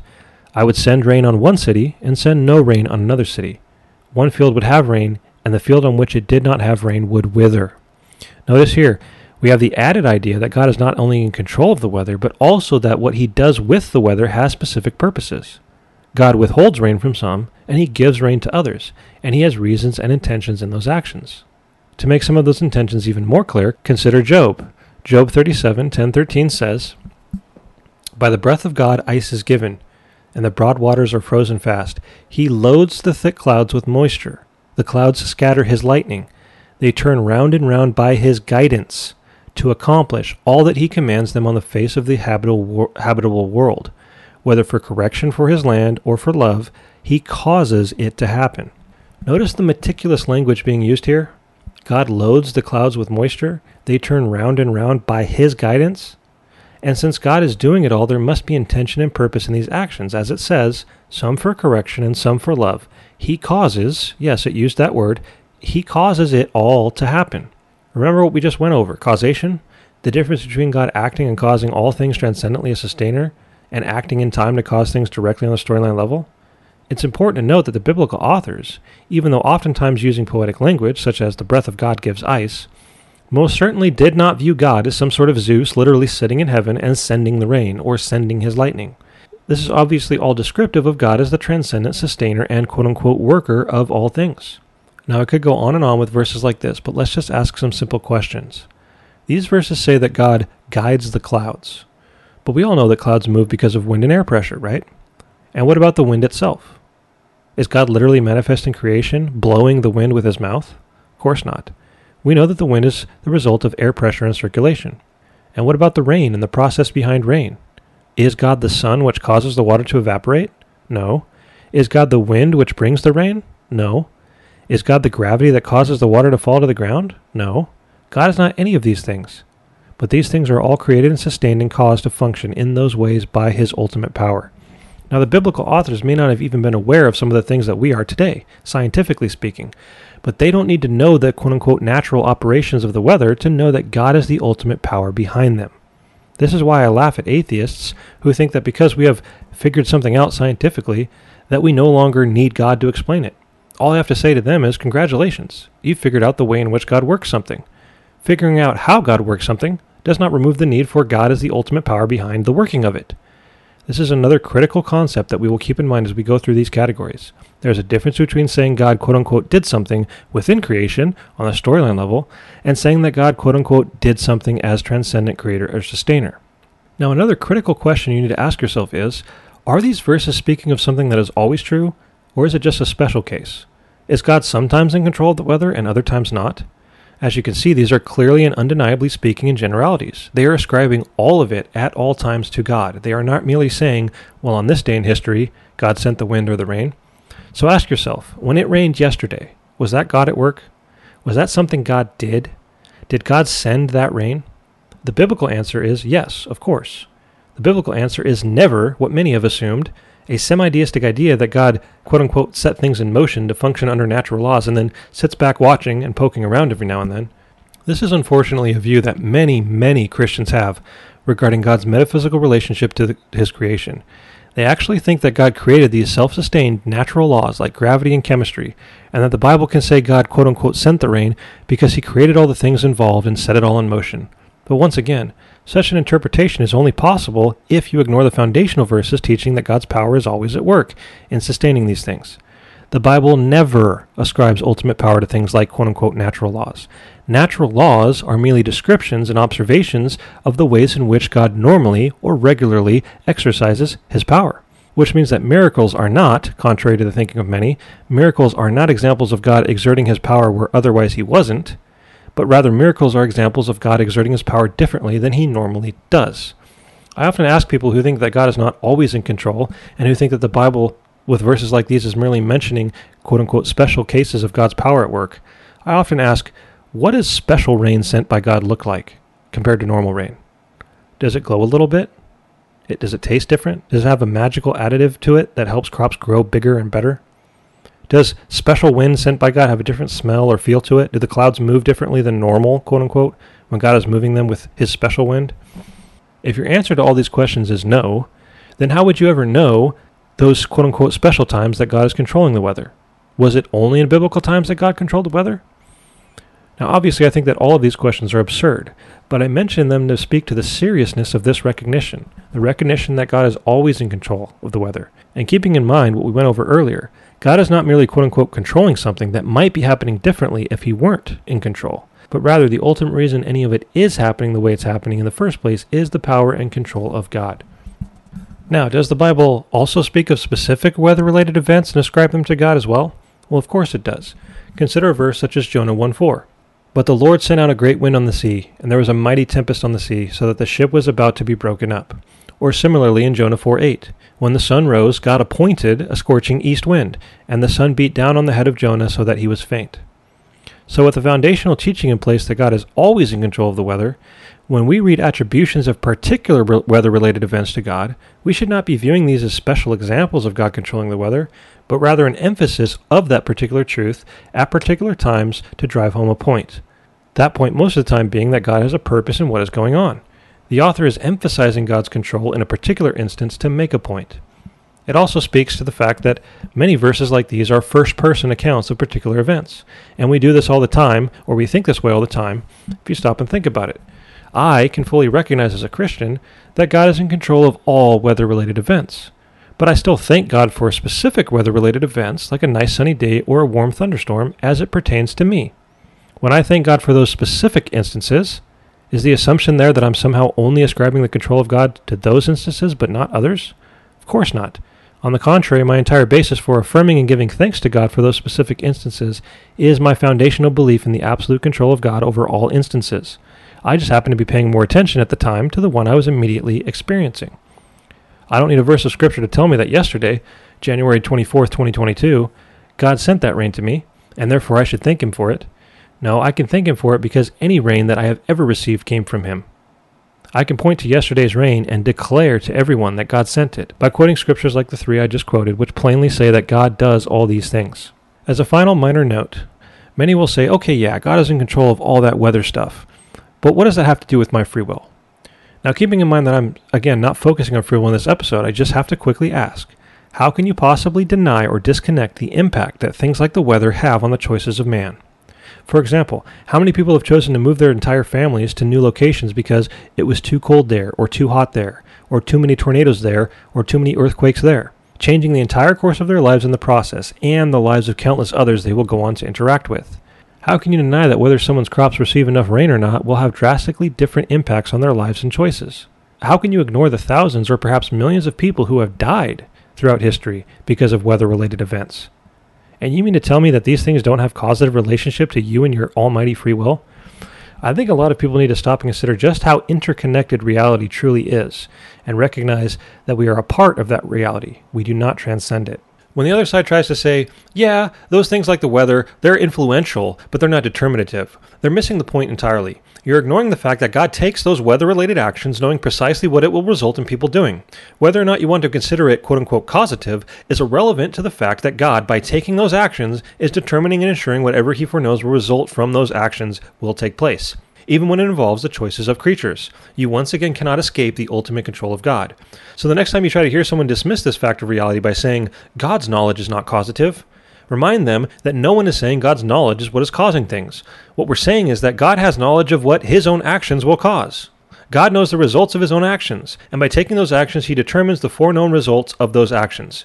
And when someone says, just because God foreknows something doesn't mean he caused it, remember that this would only be true if God is foreknowing things about things that he has nothing to do with. But as we continually point out, if everything that exists was created by God, and everything that continues to exist is sustained by God, then there is no such thing as something that God has nothing to do with. God's knowledge doesn't cause anything. Rather, God knows what he himself will cause, as the creator and sustainer of all that exists. The non-Calvinist has no logical road to escape this. They will simply appeal to mystery. We're going to build this up and up categorically until we reach the creature, and you'll realize by the end of this that you do not get to escape the control of God. The next brief category, hopefully far more brief, that I'd like to cover is plants and vegetation. I'd like to mention a few verses that speak of God's control and causation over the growing of plants and vegetation. Some of these also contain within them references to the weather as well. It's quite common to find these things mentioned together.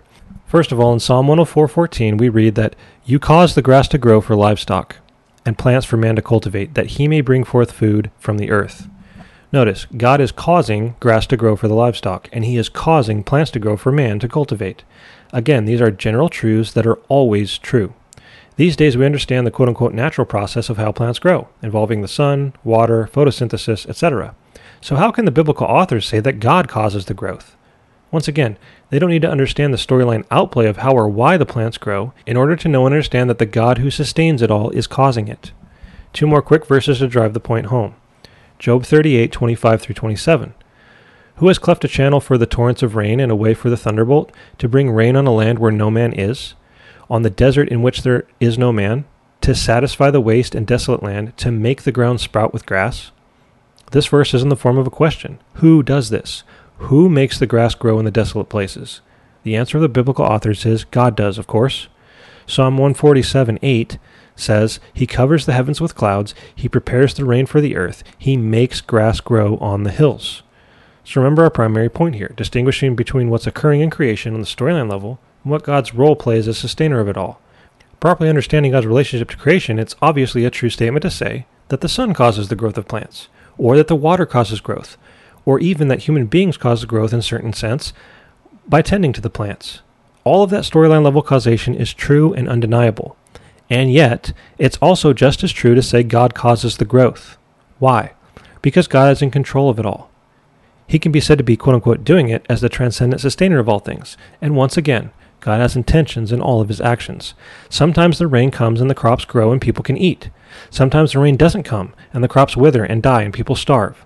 As Christians, we need to come to grips with this reality. God is in control of it all, and therefore he must have purposes in it all.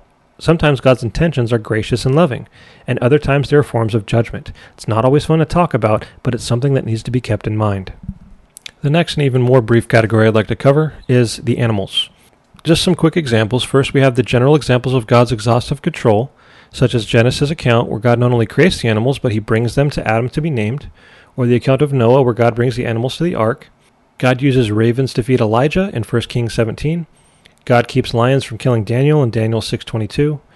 And we all know the story of Jonah and the big fish. We also have Matthew 17:27. God causes a fish to bring a coin to Peter to help pay for taxes. And we will certainly never forget about the plagues sent against Egypt involving frogs, locusts, and insects. If you had considered these examples apart from the foundations we've already laid out, you would probably assume that what most people do, that these are examples of God controlling things that he does not normally or regularly control. But when we once again consider the foundational truth that God is the sustainer of all things at all times, we realize that even though God has done some very extraordinary things involving the actions of animals, God has always been in control even over the ordinary actions of animals. For example, in Matthew 10:29, we all know this one, "Are not two sparrows sold for a penny, and not one of them will fall to the ground apart from your Father?" Surely we don't take this to mean that only birds do not fall to the ground apart from the Father. We can surely understand that all animals are under the care of God, and whether they eat or drink, live or die, is never apart from the Father. In fact, the very next passage goes on to say, "Fear not then, for you have more value than many sparrows." If a sparrow cannot fall to the ground, aka die, apart from the Father, how much more is this applicable to human beings of far more value? Whether someone eats or drinks, lives or dies, it is never apart from the Father. It is all by his will. Now I think this is a good point to briefly mention the idea of natural evil, quote unquote, which commonly refers to things like natural disasters, sickness, disease, pain, suffering, etc. We call these things evil because they are privations of the ways that things should be. We do not look at a tornado or a flood as bad because the air or water that makes them up is bad. We look at them as bad because of the way they are functioning and the effects they are having on the things around them. To make a long story short, all Christians agree and acknowledge that the fall of Adam brought about numerous privations in creation. These are movements away from the way things would be functioning if they were quote-unquote good in the functional sense, not in the moral sense, but the functional sense in terms of how God first created them. When God created in the beginning and said that things were quote-unquote good, this was a reference to their function. Prior to the fall, there was no sickness or disease, no pain or suffering, and we might even assume no crazy natural disasters like tornadoes or floods. After all, God pronounced a curse upon creation, and while many of the things we consider natural evils were not explicitly mentioned as results of that curse, all Christians agree that they clearly are. But what is God's relationship to natural evil? What is his role? We all know that he pronounced and inflicted this curse upon creation, but is he also the ultimate metaphysical power behind all the occurrences of natural evil? Or has he merely set the curse in motion and allowed it to run wild and chaotic? I've heard people try to explain these things like God brings the rain by saying that God created the systems by which these things operate, and he set them in motion. He made it possible, and it's in that sense that God can said to be quote-unquote doing it. But I'm not really sure what the goal of his particular line of reasoning is. Because if God setting things in motion and making things possible is enough to ultimately credit God with bringing the rain, to be consistent, it would also be enough to credit God with bringing the floods and the tornadoes and the earthquakes as well, right? And when the discussion moves to the idea of moral evil in the actions of man, if you were to be consistent, then you would also have to say that God brought these evil actions of man about because he was the one who created man with free will and set it all in motion. He made it possible, right? This attempt to metaphysically distance God from the occurrence of things in creation, while also maintaining what the Bible says about God's involvement, doesn't help the non-Calvinist case at all at the end of the day. All you end up doing is creating a completely unbiblical, semi-deistic view that has self-sustained, self-powered things which are not under the complete power and control of God. All for the sake of holding on to a false assumption that God can't play any role at all in the quote-unquote bad stuff. Maybe you should consider abandoning your false assumptions and allow God to speak for himself when he declares, "I am the one who does all these things." Let's consider a very common verse brought up in this discussion, Isaiah 45:7. God says, "I form light and create darkness. I make well-being and create calamity. I am the Lord who does all these things." And if this verse wasn't clear enough, you have Amos 3:6, which says, "Does a disaster come to a city unless the Lord has done it?" Once again, these verses are all-inclusive. Wherever you find well-being, God made it that way. Wherever you find calamity or disaster, God made it that way as well. There is no other God. There is no other ultimate power that is bringing these things about. But let's break this down and consider God's role more closely. Let's start with the fun stuff, well-being. How can God said to create or make well-being? Does God rain bundles of money down on people from heaven? Does he snap his fingers and magically grant people good health and job promotions? Does he create out of nothing their well-being in the same way he first created the universe? Obviously not. The word create being used here is clearly referring to his action of bringing about a state of affairs.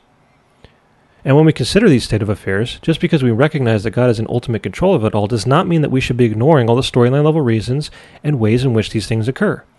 Well-being can come in all sorts of forms, resulting from the weather, personal choices, the choices of others around us, food and medicine leading to good health. The list goes on and on.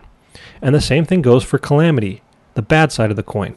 Calamity includes all sorts of horrible things like sickness and disease, starvation, earthquakes and floods, and even the choices of human beings with respect to one another, as in such instances as war and conquering. All of these things are included in the calamity that God is said to do. So if all of those storyline level things are causes and reasons behind your well-being and calamity, what is God doing claiming to be the one who does it all? There's only one way to answer that question: our consistent recognition of God in the transcendent position. God does not do these things in the horizontal causal sense that we do them, or that something like gravity does them. He does them as the very ground of all being and existence, the transcendent sustainer of all those things which are interacting and functioning, whether good or bad. We should also consider Exodus 4:11. The Lord said to him, "Who has made man's mouth? Or who makes him mute or deaf or seeing or blind? Is it not I, the Lord?" Here we have God taking full credit for why some people are born mute, deaf, or blind. These obviously fall in the category of natural evil, which again deals with privations or movements away from the ways that things should be. Obviously, we consider being deaf or blind to be a bad thing, not morally, but functionally. And yet God declares that He is the one who makes people this way. This is not something that God merely allows to happen as an unfortunate result of the fall. I also point out that as science advances and we continue to discover the quote-unquote natural reasons behind these types of things, it can still always be said that God makes it this way because He is in transcendent control of it all. And this is where it's once again not fun to talk about, but you have to remember that God has intentions and purposes in everything that He does. So when God causes bad things like pain and suffering, what are His intentions in that? And don't think you can escape this question by saying, oh, God allows the suffering. That's still an action of God that requires purpose and intention. So what was God's purpose and intention in allowing all the pain and suffering? On the negative side, pain and suffering often comes as forms of judgment against fallen sinners. This is clear in Scripture. And on the positive side, as Christians, the Bible says in Philippians 1:29 that it has been granted to you for the sake of Christ that you should not only believe in Him but also suffer for His sake. Even our pain and suffering as Christians is said to be granted by God for the sake of Christ. So notice the difference in approach between the Calvinist and the non-Calvinist. The non-Calvinist makes false assumptions that results in them attempting to distance God from all the bad stuff. The non-Calvinist looks out into the world and sees all sorts of terrible things occurring and concludes, God can't have anything to do with that. And since He has nothing to do with that, He must not have had a purpose or intention in its occurrence. The Calvinist, on the other hand, allows the Bible to speak clearly to the fact that all things, including the bad things, are worked by God, and therefore God has a purpose and intention in all of it. Some things as judgment, some as loving correction. And when we consider death, some things are a means by which to bring sinners into final judgment, and some even as a means by which to bring His saints to glory to be with Him. Yes, even death, these bad things, these natural evils, this calamity that God Himself says, I do all of it, even includes the death of His creatures. 1 Samuel 2:6 and 7 says, the Lord kills and brings to life. He brings down to Sheol and raises up. The Lord makes poor and makes rich. He brings low and He exalts. Now I understand this gets a little repetitive, but I'd like to take a moment once again to break this down very quickly and ask the same questions we've been asking all along. First part says that the Lord kills and brings to life. Let's ask the how question once more. How does God kill people? He doesn't reach down out of heaven and literally slay them or strike them dead, does He? The context of the passage is clearly speaking in broad generalities of God's control over the affairs of His creatures. God gives life and He takes it away. He has every right to do so. To introduce a little bit of a shock factor here, I would go so far as to say that every person who has ever died has been quote-unquote killed by God. Not murdered, of course. God can't murder. It's logically impossible for Him to murder. For God to be able to murder would imply that there is life out there somewhere that He has no right over, and that He is not the giver of to begin with, which is of course impossible. But any person who has ever died, it can be said that they were killed by God. God Himself says so, because God is in control of all things. And on to the next part, God makes poor and He makes rich. Again, these types of statements only make sense if God is in control of all things. People are poor for all sorts of reasons, including the choices of themselves and others. And people are rich for all sorts of reasons as well, including their choices and the choices of others. God is not airdropping money down out of heaven for people, but it can still be said that God makes poor and makes rich because he's in control of it all.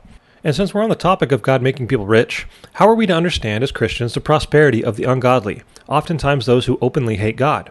Why is it so often that the most ungodly people prosper the most in this life, while the most godly people suffer and struggle? Seems to be a little backwards, doesn't it?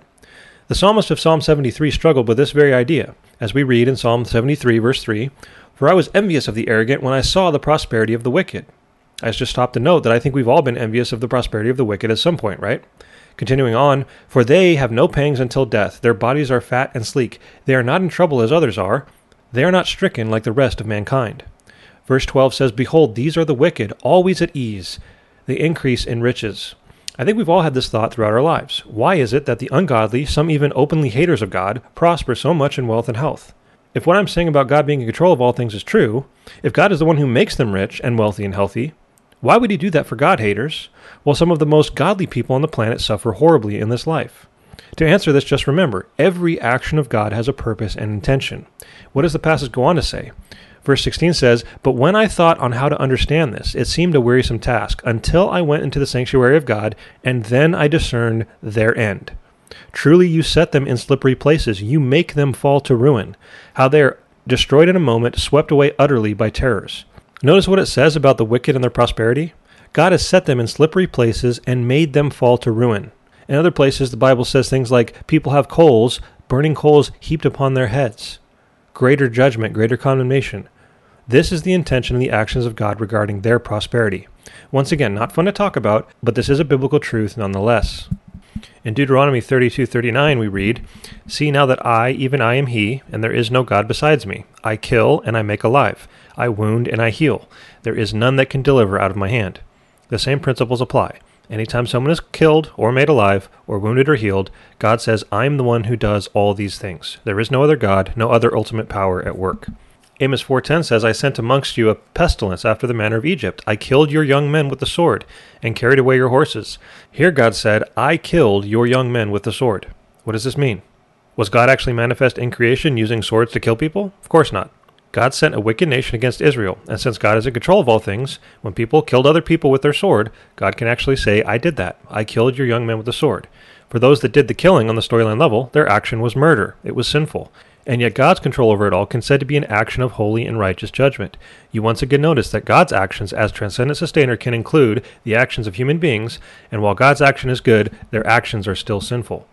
I'm not saying that these sorts of things are fun to talk about, but for a Christian they should not be ignored. You need to have a place for these types of things in your worldview, and in my opinion, the consistent position I've been putting forth in this episode regarding God's absolute control of all things is the only way to account for it. Let's move on for a moment to discuss a lighter topic. What about those things that seem random to us? Does God control that category of creation? One of my favorite verses in the Bible is Proverbs 16:33, which says that the lot is cast into the lap, but its every decision is from the Lord. Now we know that lots were an ancient form of dice used in gambling. An example of this can be seen in Matthew 27:35 when the soldiers cast lots to divide Jesus' garments amongst themselves. The Bible also gives many accounts of people using lots to discern the will of God regarding particular decisions or events. Those who would cast lots to discern the will of God obviously did so in recognition of God's control over all things, even in the things that seem quote-unquote random to us. The verse says that the lot is cast, but every decision is of the Lord. Ask yourself once again, in what way is God quote-unquote determining the results of the casting of lots, especially considering that it involves the actions of human beings? Do you think God casts a magic spell mid-air every time dice are thrown? If not, then you're left with a consistent idea we've been establishing over and over. God's control over all things is what allows the biblical author to declare that every decision of the lots or dice is from the Lord. In order for every decision to be of the Lord, God needs to be in control of all the things that go into the casting of lots or dice. How hard they're thrown, what they hit, what shape they are, how much they weigh, so on and so forth. It's the only way such a verse makes sense. We once again have all the storyline level causation involved in something that is said to be quote-unquote of the Lord. I've heard some attempt to explain this verse away as teaching merely that men cannot thwart God or his purposes by leaving decisions to quote-unquote chance. First of all, I don't see anything in the context of the verse that suggests that people were casting lots in attempts to thwart God's purposes. In fact, there are many instances in Scripture where people cast lots to discern the will of God. I couldn't find a single instance where people cast lots in attempts to thwart God. They cast lots in favor of doing God's will, not to thwart it. On top of that, I couldn't find any verse that actually condemned the casting of lots to discern the will of God in the first place. But even if this were true, and it was the point of Proverbs 16:33, it still doesn't escape the whole God controlling it all part. Just think about it. Why is it that casting lots would never thwart God? Is it merely because God will find a way to work around whatever decision that you left to randomness or chance that is not under the control of God? Is it just that God's quote-unquote big enough to work around things like randomness that he doesn't control? That's not what the verse is saying, and that's not the point of the verse. The entire point of the verse is that there is no such thing as randomness in the first place. There is no such thing as something that God is not in control of to begin with. The verse says every decision of the lots being cast is of the Lord. The entire reason casting lots would never thwart God is precisely because of his control over it all, not in spite of his lack of control. Now, with that aside, I am not in any way suggesting that Christians start rolling dice or flipping coins to make all of their decisions in life. I think that 99.99% of our decisions are able to be made according to logic, reason, experience, and the clear teaching of Scripture, amongst many other things. But there are rare instances when we are entirely unsure what the best course of action is, and I can admit to having flipped a few coins here and there throughout my life. Some of those coin flippings were done prior to my being a Christian when I believed that randomness was an actual thing, and some of them were done even as a Christian in full recognition of God's absolute control of all things. In my personal opinion, and this is a major disclaimer here, in my personal opinion, such an action would only be sinful if you were doing so with the idea of quote-unquote leaving it up to chance. By ascribing ultimate control of the situation to anything other than God is where the sin in such an action lies. But to do such a thing with firm recognition and affirmation of God's control over all things is precisely what we find with several scriptural examples of people doing just that, casting lots to discern the will of God. Along with verses like Proverbs 16:33, the lot is cast into the lap, but its every decision is of the Lord. I would like to point out, though, that even though we might not all cast lots or throw dice as Christians, we have certainly all at one time or another looked at events surrounding us and asked ourselves, is God trying to tell me something here? Is God teaching me a lesson? Is God guiding me down a particular path? I simply point out that such thoughts only make sense if you recognize God's control over all things. And if those types of recognitions and affirmations of God's control are not sinful, then neither would casting lots or dice. Again, that's my personal opinion, and you don't have to agree. And now we finally reach the point where we can start looking more precisely at what the Bible says regarding God's control over the hearts, minds, and actions of his creatures. Once again, keep in mind the overall theme we've been putting forth here. The first verse I'd like to look at is Proverbs 21:1. This is a general verse. It says, "The king's heart is a stream of water in the hands of the Lord. He turns it wherever he wills." The first thing to notice is that it does not merely say the king's heart could be in the hands of the Lord if he wanted to turn it wherever he wills, but rather it makes a simple statement. The king's heart is in the hands of the Lord. If this is just a simple statement of fact that is always true, then every quote-unquote turning of the king's heart is by the will of God. This will become extremely important when we address heart hardening in just a moment. The next point is that although it mentions the king's heart specifically, we should not understand this as teaching that only kings' hearts are in the hands of the Lord, as if kings are the only ones unfortunate enough to be under the control of God. The point is that kings are the most powerful men on earth, and if their hearts are under the complete control of God, how much more the common person? And the last question to ask is, how does God direct or control people's hearts? This verse is obviously not referring to God's involvement on the storyline horizontal level of causation, as would be the case, for example, when God works in a person's heart by the Holy Spirit.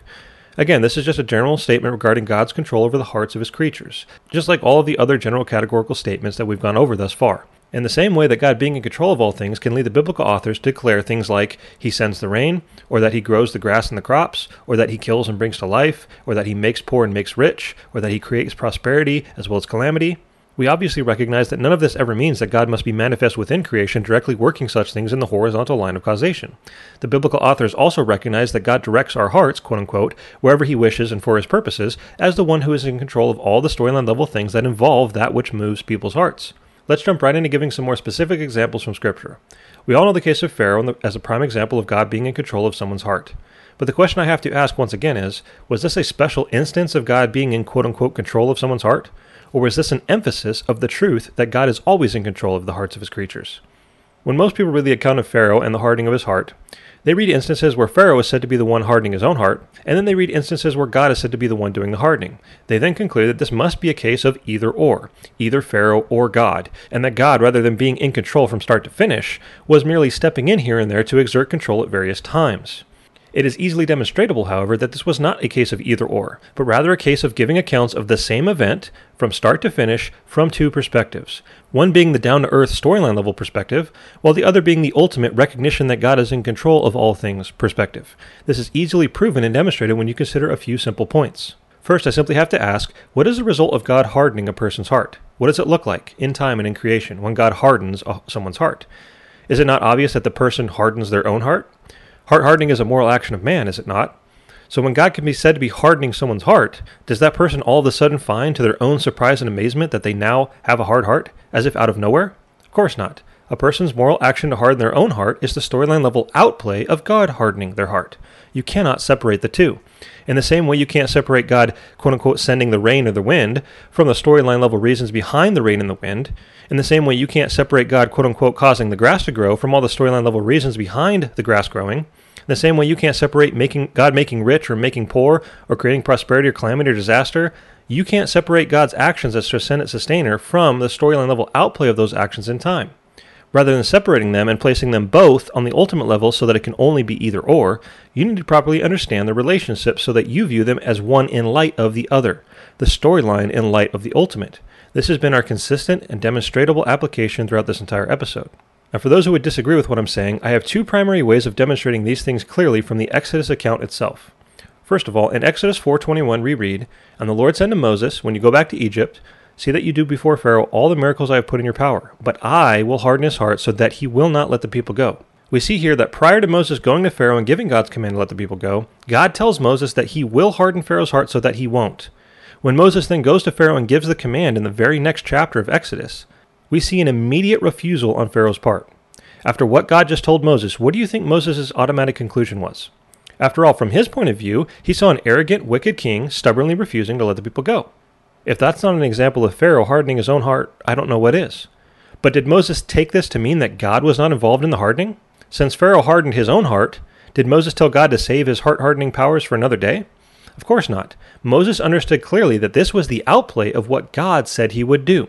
Moses did not make the same false assumptions that so many Christians unfortunately make, that this was an either-or scenario. Instead, Moses fully understood that when Pharaoh hardened his heart, that was God doing the hardening.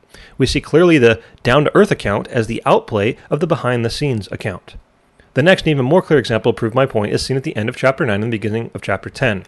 In Exodus 9:34 and 35 we read, "But when Pharaoh saw that the rain and the hail and the thunder had ceased, he sinned yet again and hardened his heart, he and his servants." Verse 35, "So the heart of Pharaoh was hardened, and he did not let the people of Israel go, just as the Lord had spoken through Moses."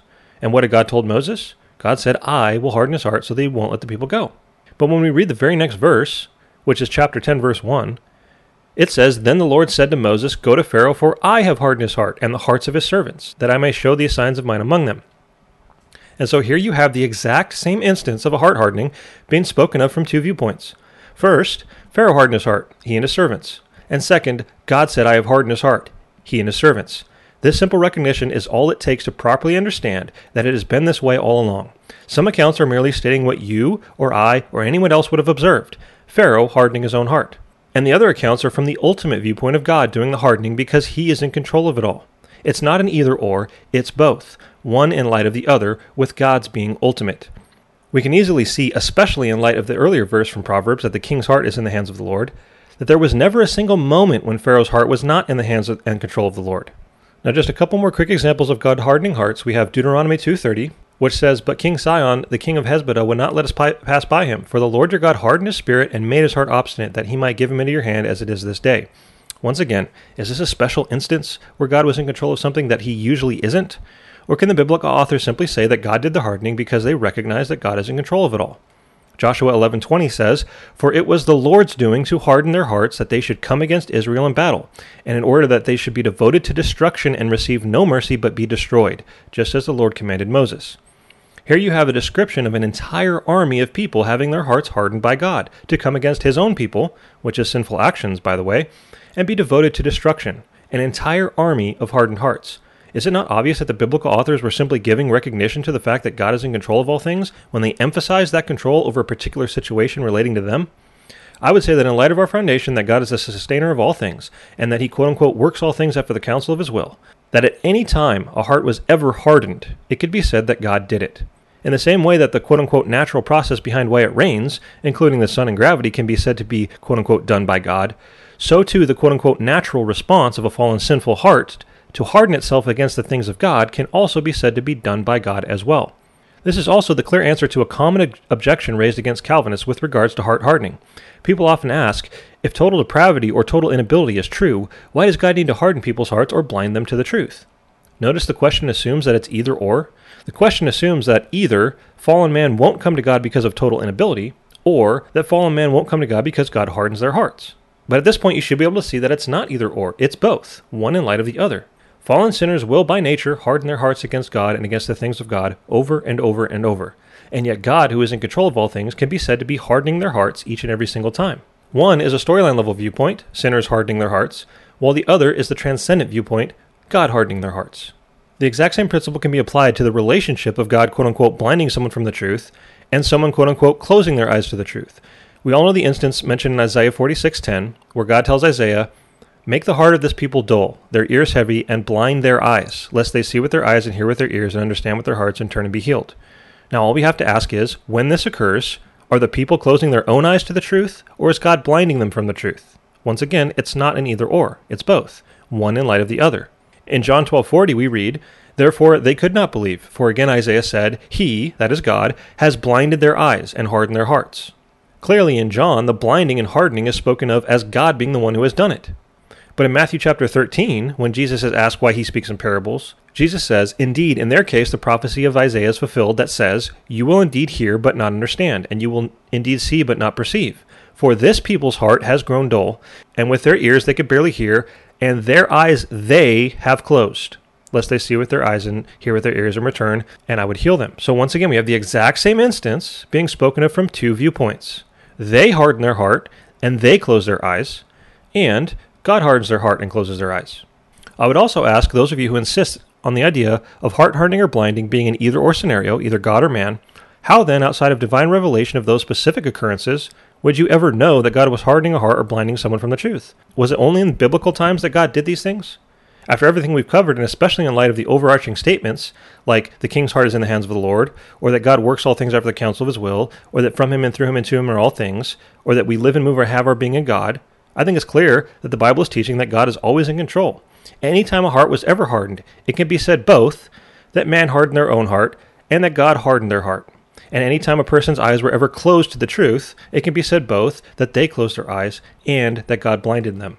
And as a final point on this topic, we simply need to point out that when it comes to heart hardening, the only possible result of heart hardening is sin. It is a sin to harden your heart against God or the things of God. And yet God has no problem saying, "I harden hearts." And this is where this gets tied directly into our topic at hand. Is God the author of sin? If God, quote-unquote, causing sin makes God the author of sin, then all Christians have God being the author of sin, because all Christians have God hardening hearts and causing people to sin. It's logically impossible to escape the fact that God is causing sin when he hardens a heart.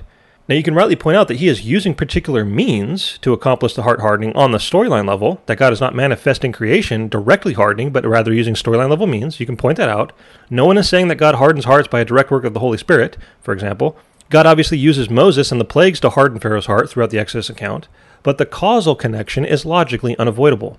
In fact, Romans chapter 9 goes even further when it says, "For this very purpose God raised Pharaoh up, to demonstrate his name and power throughout the whole earth." Pharaoh's heart was obviously being hardened long before the Exodus account, even in the very raising up of Pharaoh. And since God is in control of all things, God can say, "I raised Pharaoh up." We also have to recognize that the raising up of Pharaoh included all sorts of horrible things. He was a wicked and ungodly tyrant, no doubt inflicting all sorts of evils throughout his entire lifetime. And yet, Pharaoh still lived and moved and had his being in God, according to Acts 17. Throughout his entire existence, even during the commission of every evil act, God upheld Pharaoh's existence by his own direct power the entire time. It's no wonder God himself can say, "I raised him up." Two more quick verses to consider dealing with God's control over people's hearts and minds is 2 Thessalonians 2:11 and 12. "Therefore God sends them a strong delusion, so that they may believe what is false, in order that all may be condemned who did not believe the truth but had pleasure in unrighteousness." Did you catch that?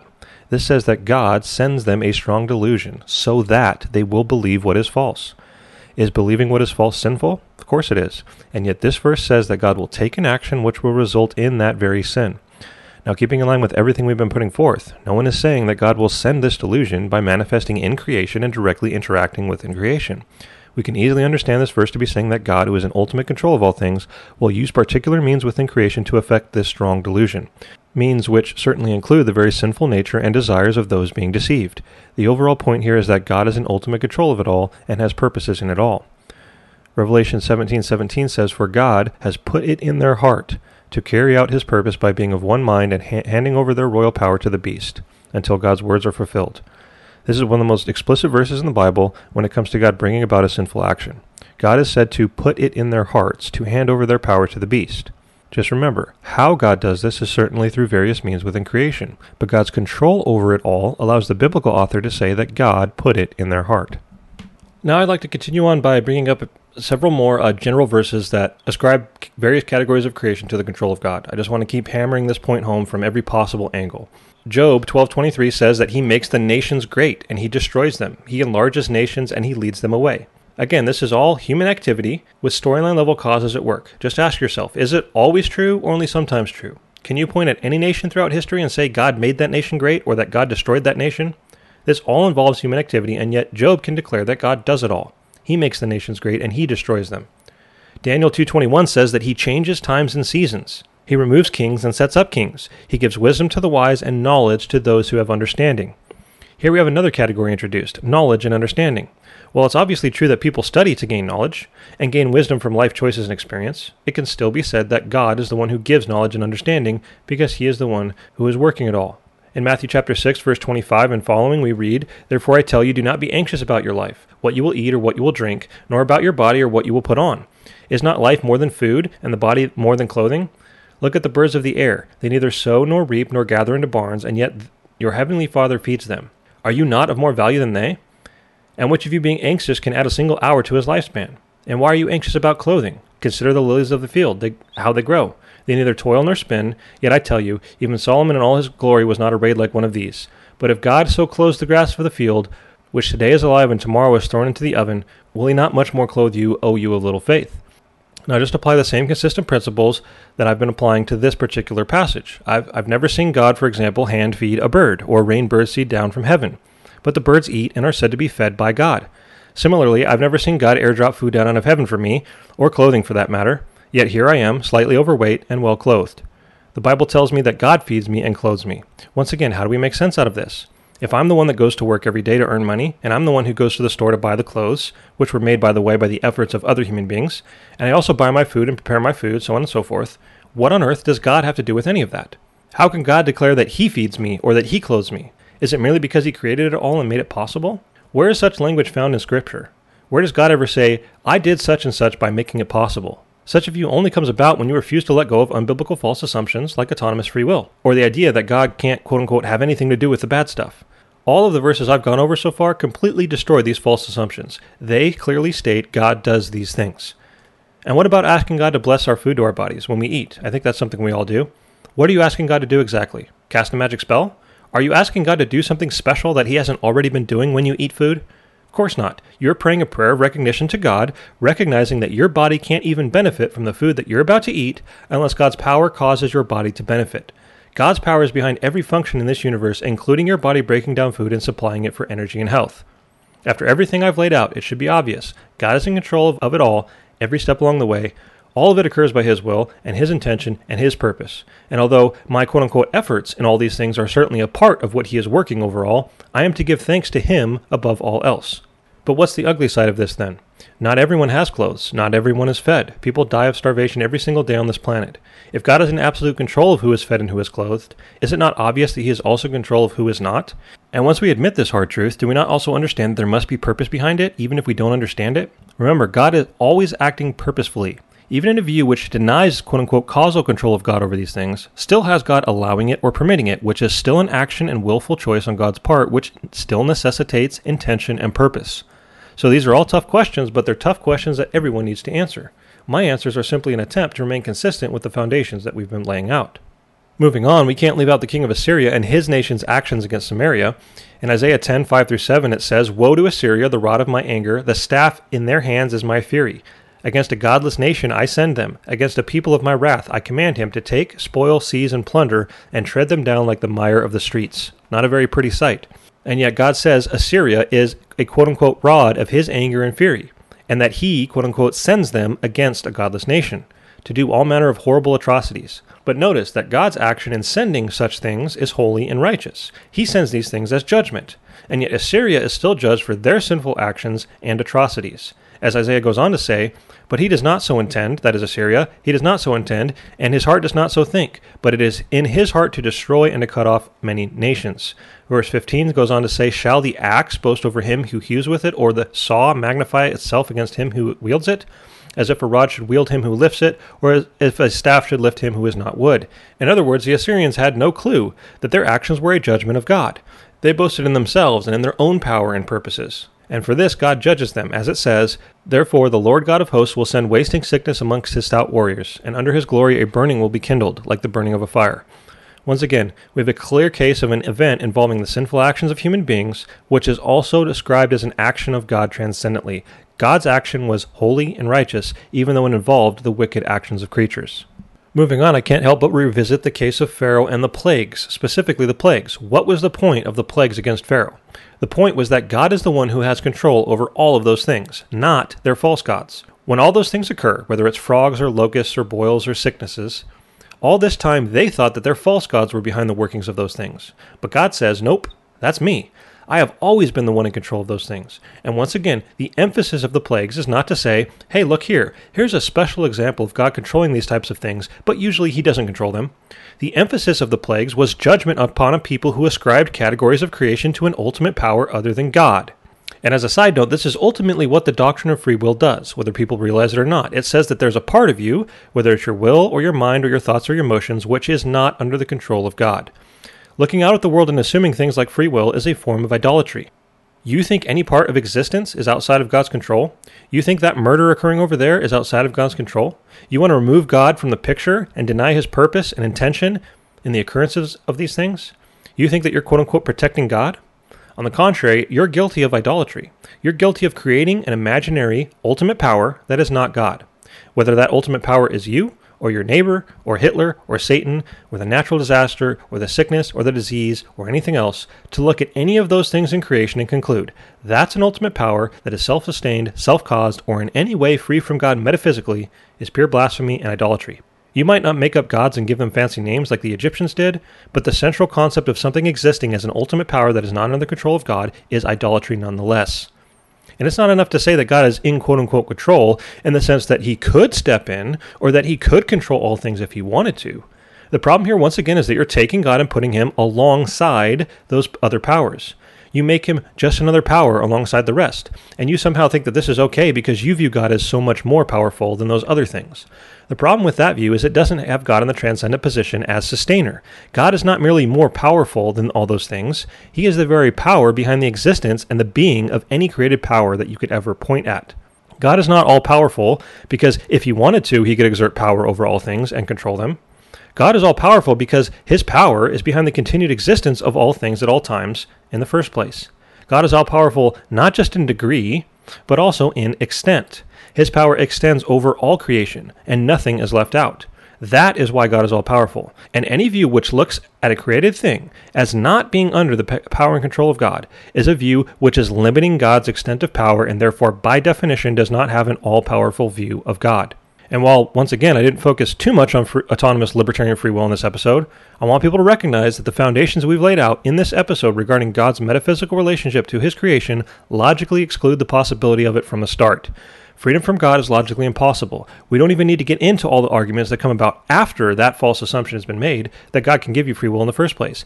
If it can be proven that no part of man's existence is ever free from God at any point in time, then autonomous libertarian free will is logically impossible from the start.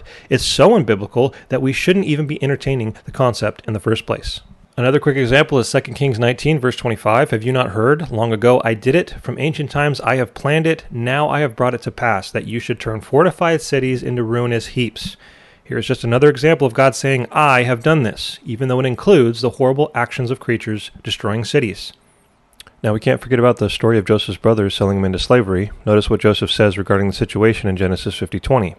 As for you, you meant evil against me, but God meant it for good, to bring about that many people should be kept alive as they are today.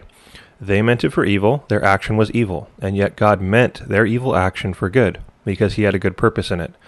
Notice how Joseph recognizes it was both his brothers and God, one in light of the other, with God being ultimate. In fact, earlier in Genesis 45:8, Joseph said, God has made me a father to Pharaoh, the lord of all his house and the ruler of all his land of Egypt. God has made me this way. Joseph viewed his entire life situation as being completely under the control of God. Joseph didn't have an either-or mindset, as many unfortunately do. And we can't leave out the crucifixion of Jesus Christ, the murder of the sinless Son of God. This was the greatest evil ever committed, and yet the Bible declares that the evil people involved in the crucifixion did precisely what God's hand and plan predestined to take place, as it says in Acts 4:27 and 28. Notice the language being used? God's hand predestined it to take place. This is once again the action of God. The transcendent action of God is once again shown to include the sinful actions of creatures, and yet this never means that God's action is evil. God had a good purpose, the greatest purpose of all, in fact, in the murder of his Son. He accomplished salvation for his people. And I can't help but briefly pause to address the really bad arguments I hear every time this verse is brought up. People always say, well, just because God determined one evil act doesn't mean he determined all evil acts. That's never been the point of bringing up this passage. The point is not that since God determined this one thing, he's determined all things. I have plenty of other ways of showing that God determines all things, as you've already clearly seen in this episode. The point is simple. Your false assumption that God either never determines evil actions, or that if he were to determine evil actions, it would make him evil as well, are obliterated. Those false assumptions are obliterated by a simple passage like this. If it can be shown that even one evil action was authored by God, then all we're pointing out is that there's nothing illogical about God being the author of evil actions. Another concept I'd like to address quickly is this concept of God giving and taking away. We've all heard it said, God gives and God takes away. Everything that we have was given to us by God. Not just physical possessions, but even our health and our life. And he has the right to take it away at any time and for any reason and by any means. The story of Job is one of the most explicit examples of this truth. Job suffered multiple tragedies at the hands of Satan, on the storyline level, who destroyed his property and killed his servants and his children. And yet, what was Job's response to this? Did Job assume that since God is good, he must have had nothing to do with all those quote-unquote bad things? Of course not. Just the opposite, in fact. In Job 1, verse 20, we read that Job arose and tore his robe and shaved his head and fell to the ground and worshipped. And he said, Naked I came from my mother's womb, and naked I shall return. The Lord gave, and the Lord is taken away. Blessed be the name of the Lord. God gives, and God takes. Now, it's obvious that how God gives and takes often includes the sinful actions of other creatures. Job said the Lord gives and takes away, even though on the immediate storyline level it was Satan doing those terrible things. But instead of blaming God, the next verse, verse 22, actually says, in all of this, Job did not sin or charge God with wrong. Notice how Job both recognizes God's role and yet does not blame God morally. I wish more Christians would take a page out of Job's book. Most Christians, rather than acknowledging God's role in all the bad stuff and yet not blaming him, instead falsely assume that if God played a role at all in any of the bad stuff, that he would be blameworthy and therefore he must not have played a role. When someone sins against you or harms you or wrongs you, the Bible tells you that God did that. And instead of having an emotional meltdown and allowing your false assumptions to drive you off the theological cliff, all you have to do is slow down and ask, but in what way did God do it? And why did he do it? Are you any different than Job? Whether it's Satan sinning against you or your next-door neighbor, the same principle applies. God can be said to be doing it, and yet God is not to blame. The person sinning against you is.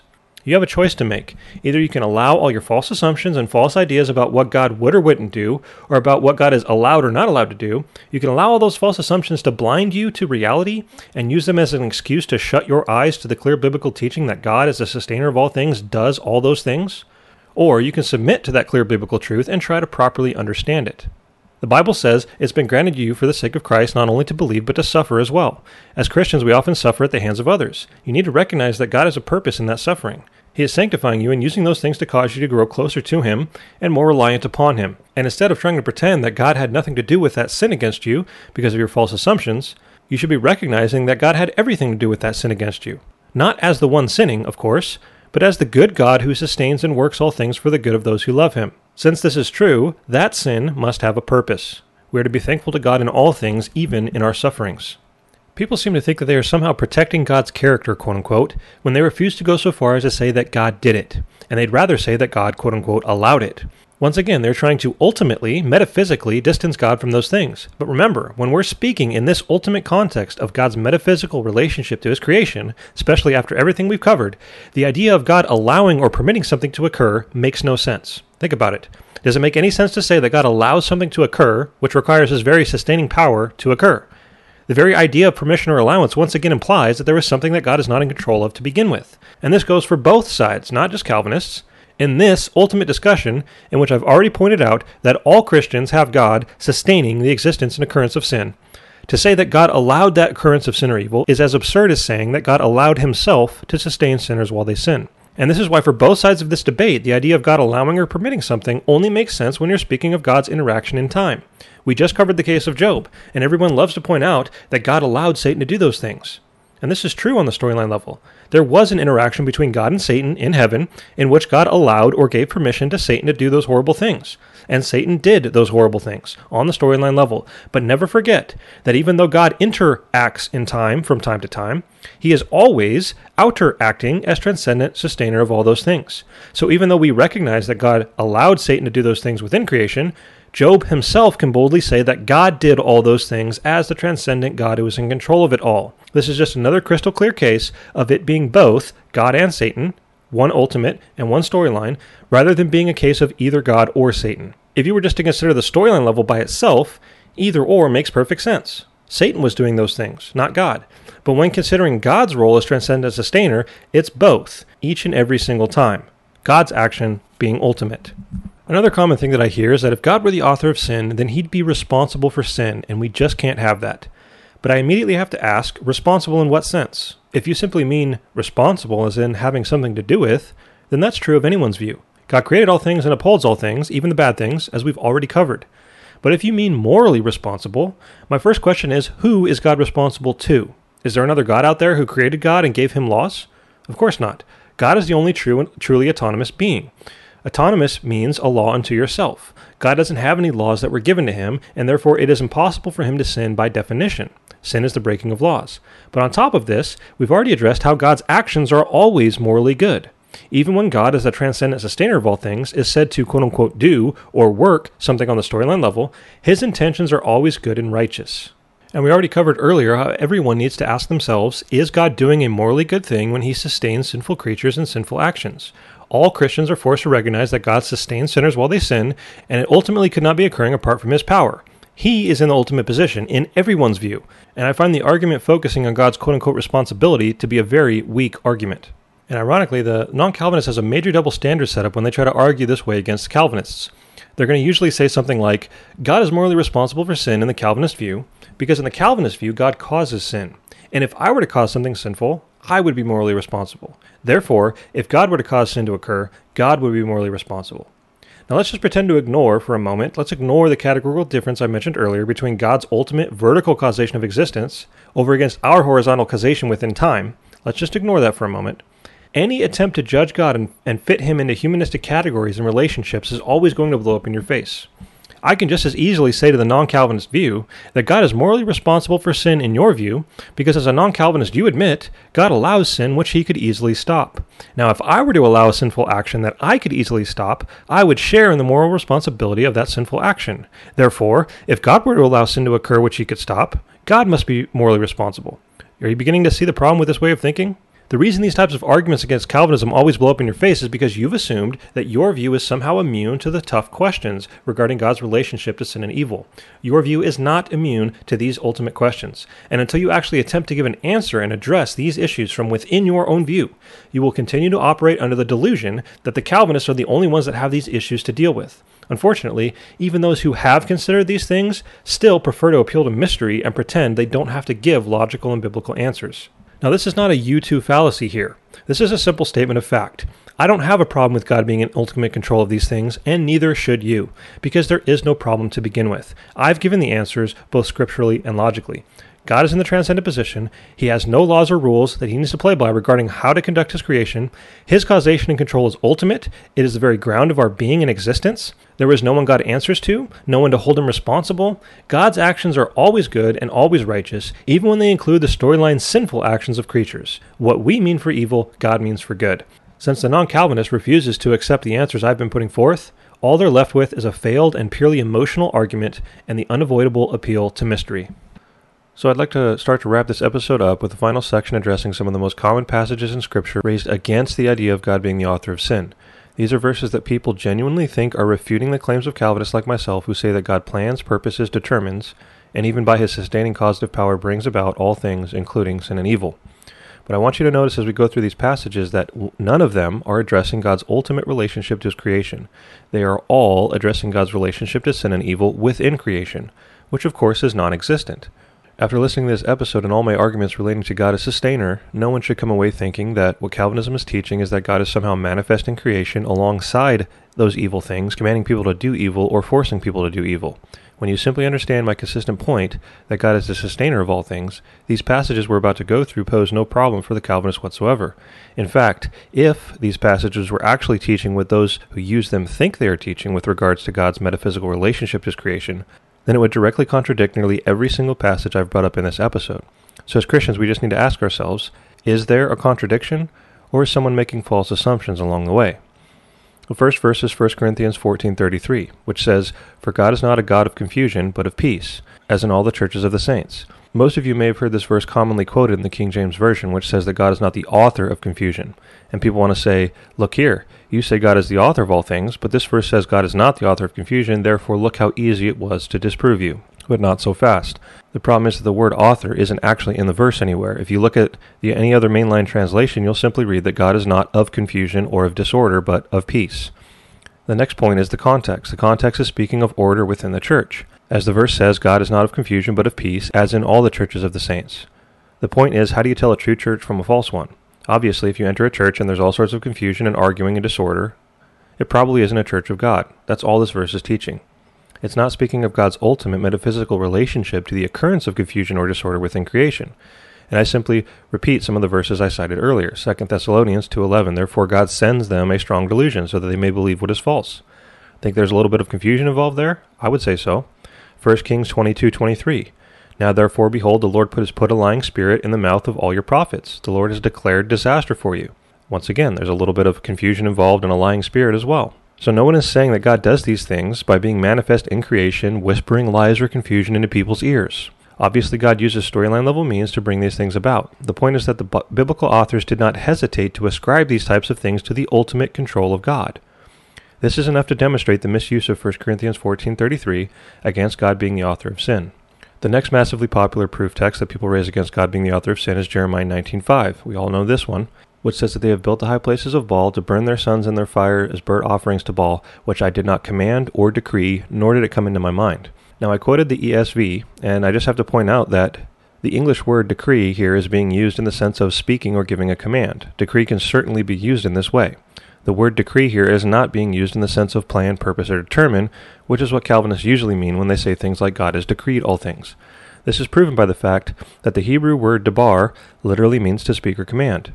It is used over 1,000 times in the Old Testament, always meaning speak or command, and every other English translation renders the word as God did not speak it.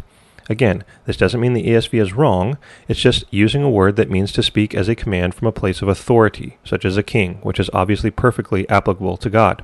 So the next time you hear someone quote the ESV rendering of this verse using the word decree and attempts to refute the Calvinist claim that God decrees all things, you know that they are abusing this text and playing word games. So notice that once this simple clarification is made, the verse is simply saying God did not command or speak that those evils should be done. This verse says nothing about God's metaphysical relationship to those things as sustainer of it all. It says nothing about whether God planned or determined for it to come to pass. At the end of the day, it must be understood in light of the foundational teaching that God upholds all things by his power, even the occurrence of those evil things. The next verse commonly used to argue against God being the author of sin is 1 John 2:16. Which says, "For all that is in the world, the desires of the flesh and the desires of the eyes, the pride of life, is not from the Father but from the world." This verse is used in attempts to refute the claim that God plans, purposes, determines, and even brings to pass by his sustaining power sinful things like pride and lust. But once again, what's the context? Is this verse speaking of God's metaphysical relationship to those things? Not at all. When the verse says that pride and lust are not from the Father, it's simply referring to God's commands. The previous verse said we are not to love the world. What does that mean? It's speaking of fallen, sinful world, which is full of rebellion. Sin and rebellion are violations of the laws of God, which means that they are not coming from God in that sense. The next verse assures us that he who does the will of God, that is, obeys his commands, abides forever. So once again, the context is the commands and the teachings of God. God does not command pride or lust. Those things do not come from him in that sense. But does the Bible say that such things come from God, at least in some sense? When Paul in Romans 11:36 says, "From God and through God and to God are all things," from God are all things, what does that mean?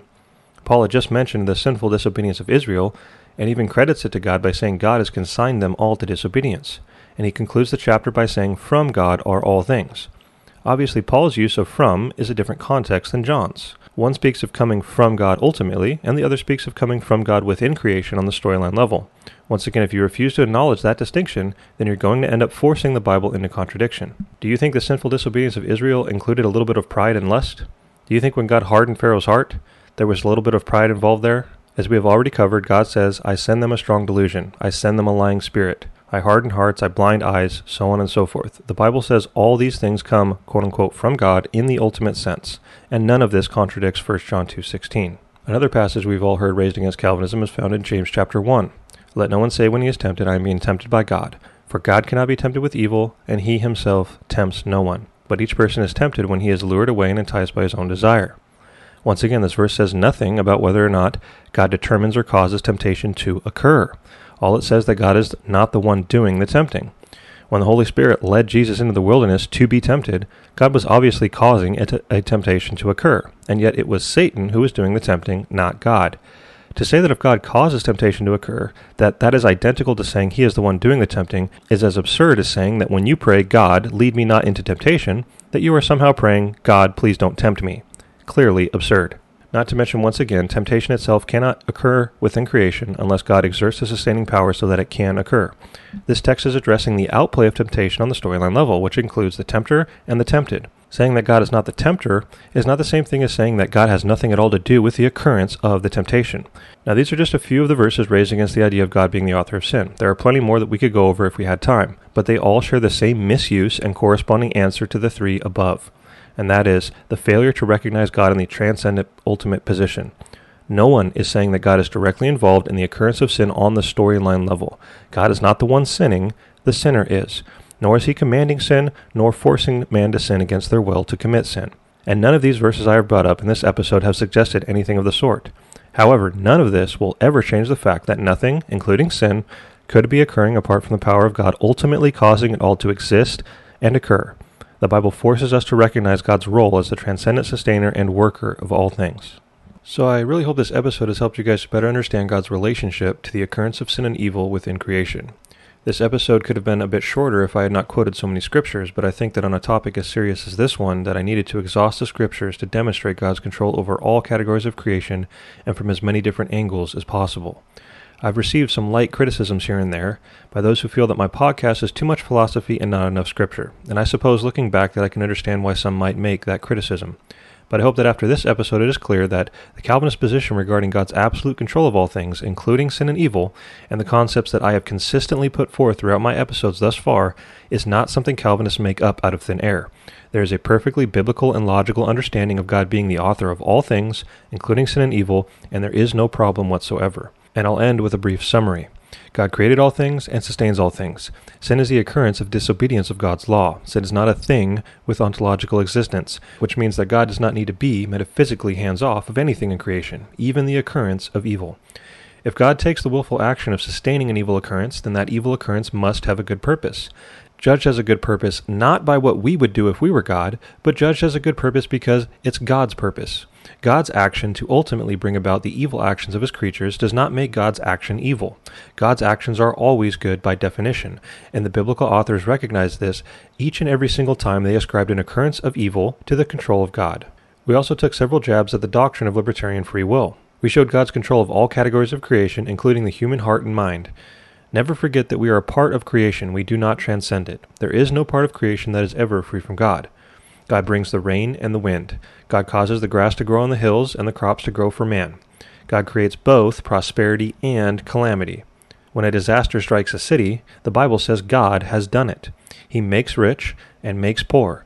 God raises up kings and nations as well as destroys them. God makes every human being the way that they are, even when blind or deaf. Our hearts are in his hand like a stream of water. He directs it wherever he wills, and for his purposes. He hardens hearts and softens hearts. He sends strong delusions and lying spirits.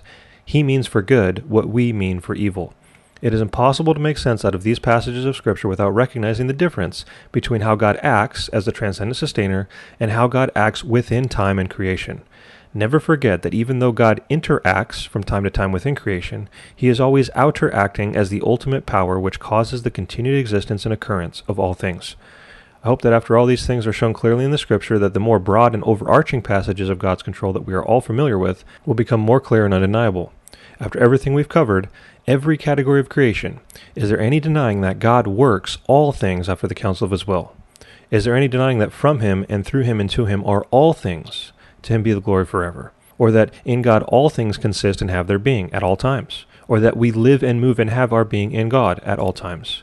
Or that God declares the end from the beginning, he has purposed it, and he will also do it all. And finally, as Christians, we rest assured that God causes all things to work together for the good of those who love him and are called according to his purpose.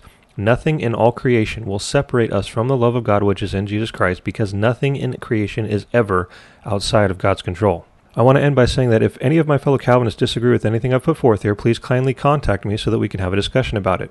Maybe you object to my admission of God being the author of sin. Maybe you object to my claim that God causes sin in the ultimate sense. Maybe you disagree with my view of heart hardening being both rather than either or. On a topic as serious as this, if I'm putting forth something that is false, or even if I'm stating a truth incorrectly or unclearly, please let me know. I'm happy to revise this episode and re-upload it. You can find the Consistent Calvinism podcast on all your favorite podcasting apps. You can subscribe to the Consistent Calvinism on YouTube and follow the Twitter at the letter C Calvinism, at C Calvinism for more fun discussions there as well. You guys take it easy and remember to stay consistent, my friends.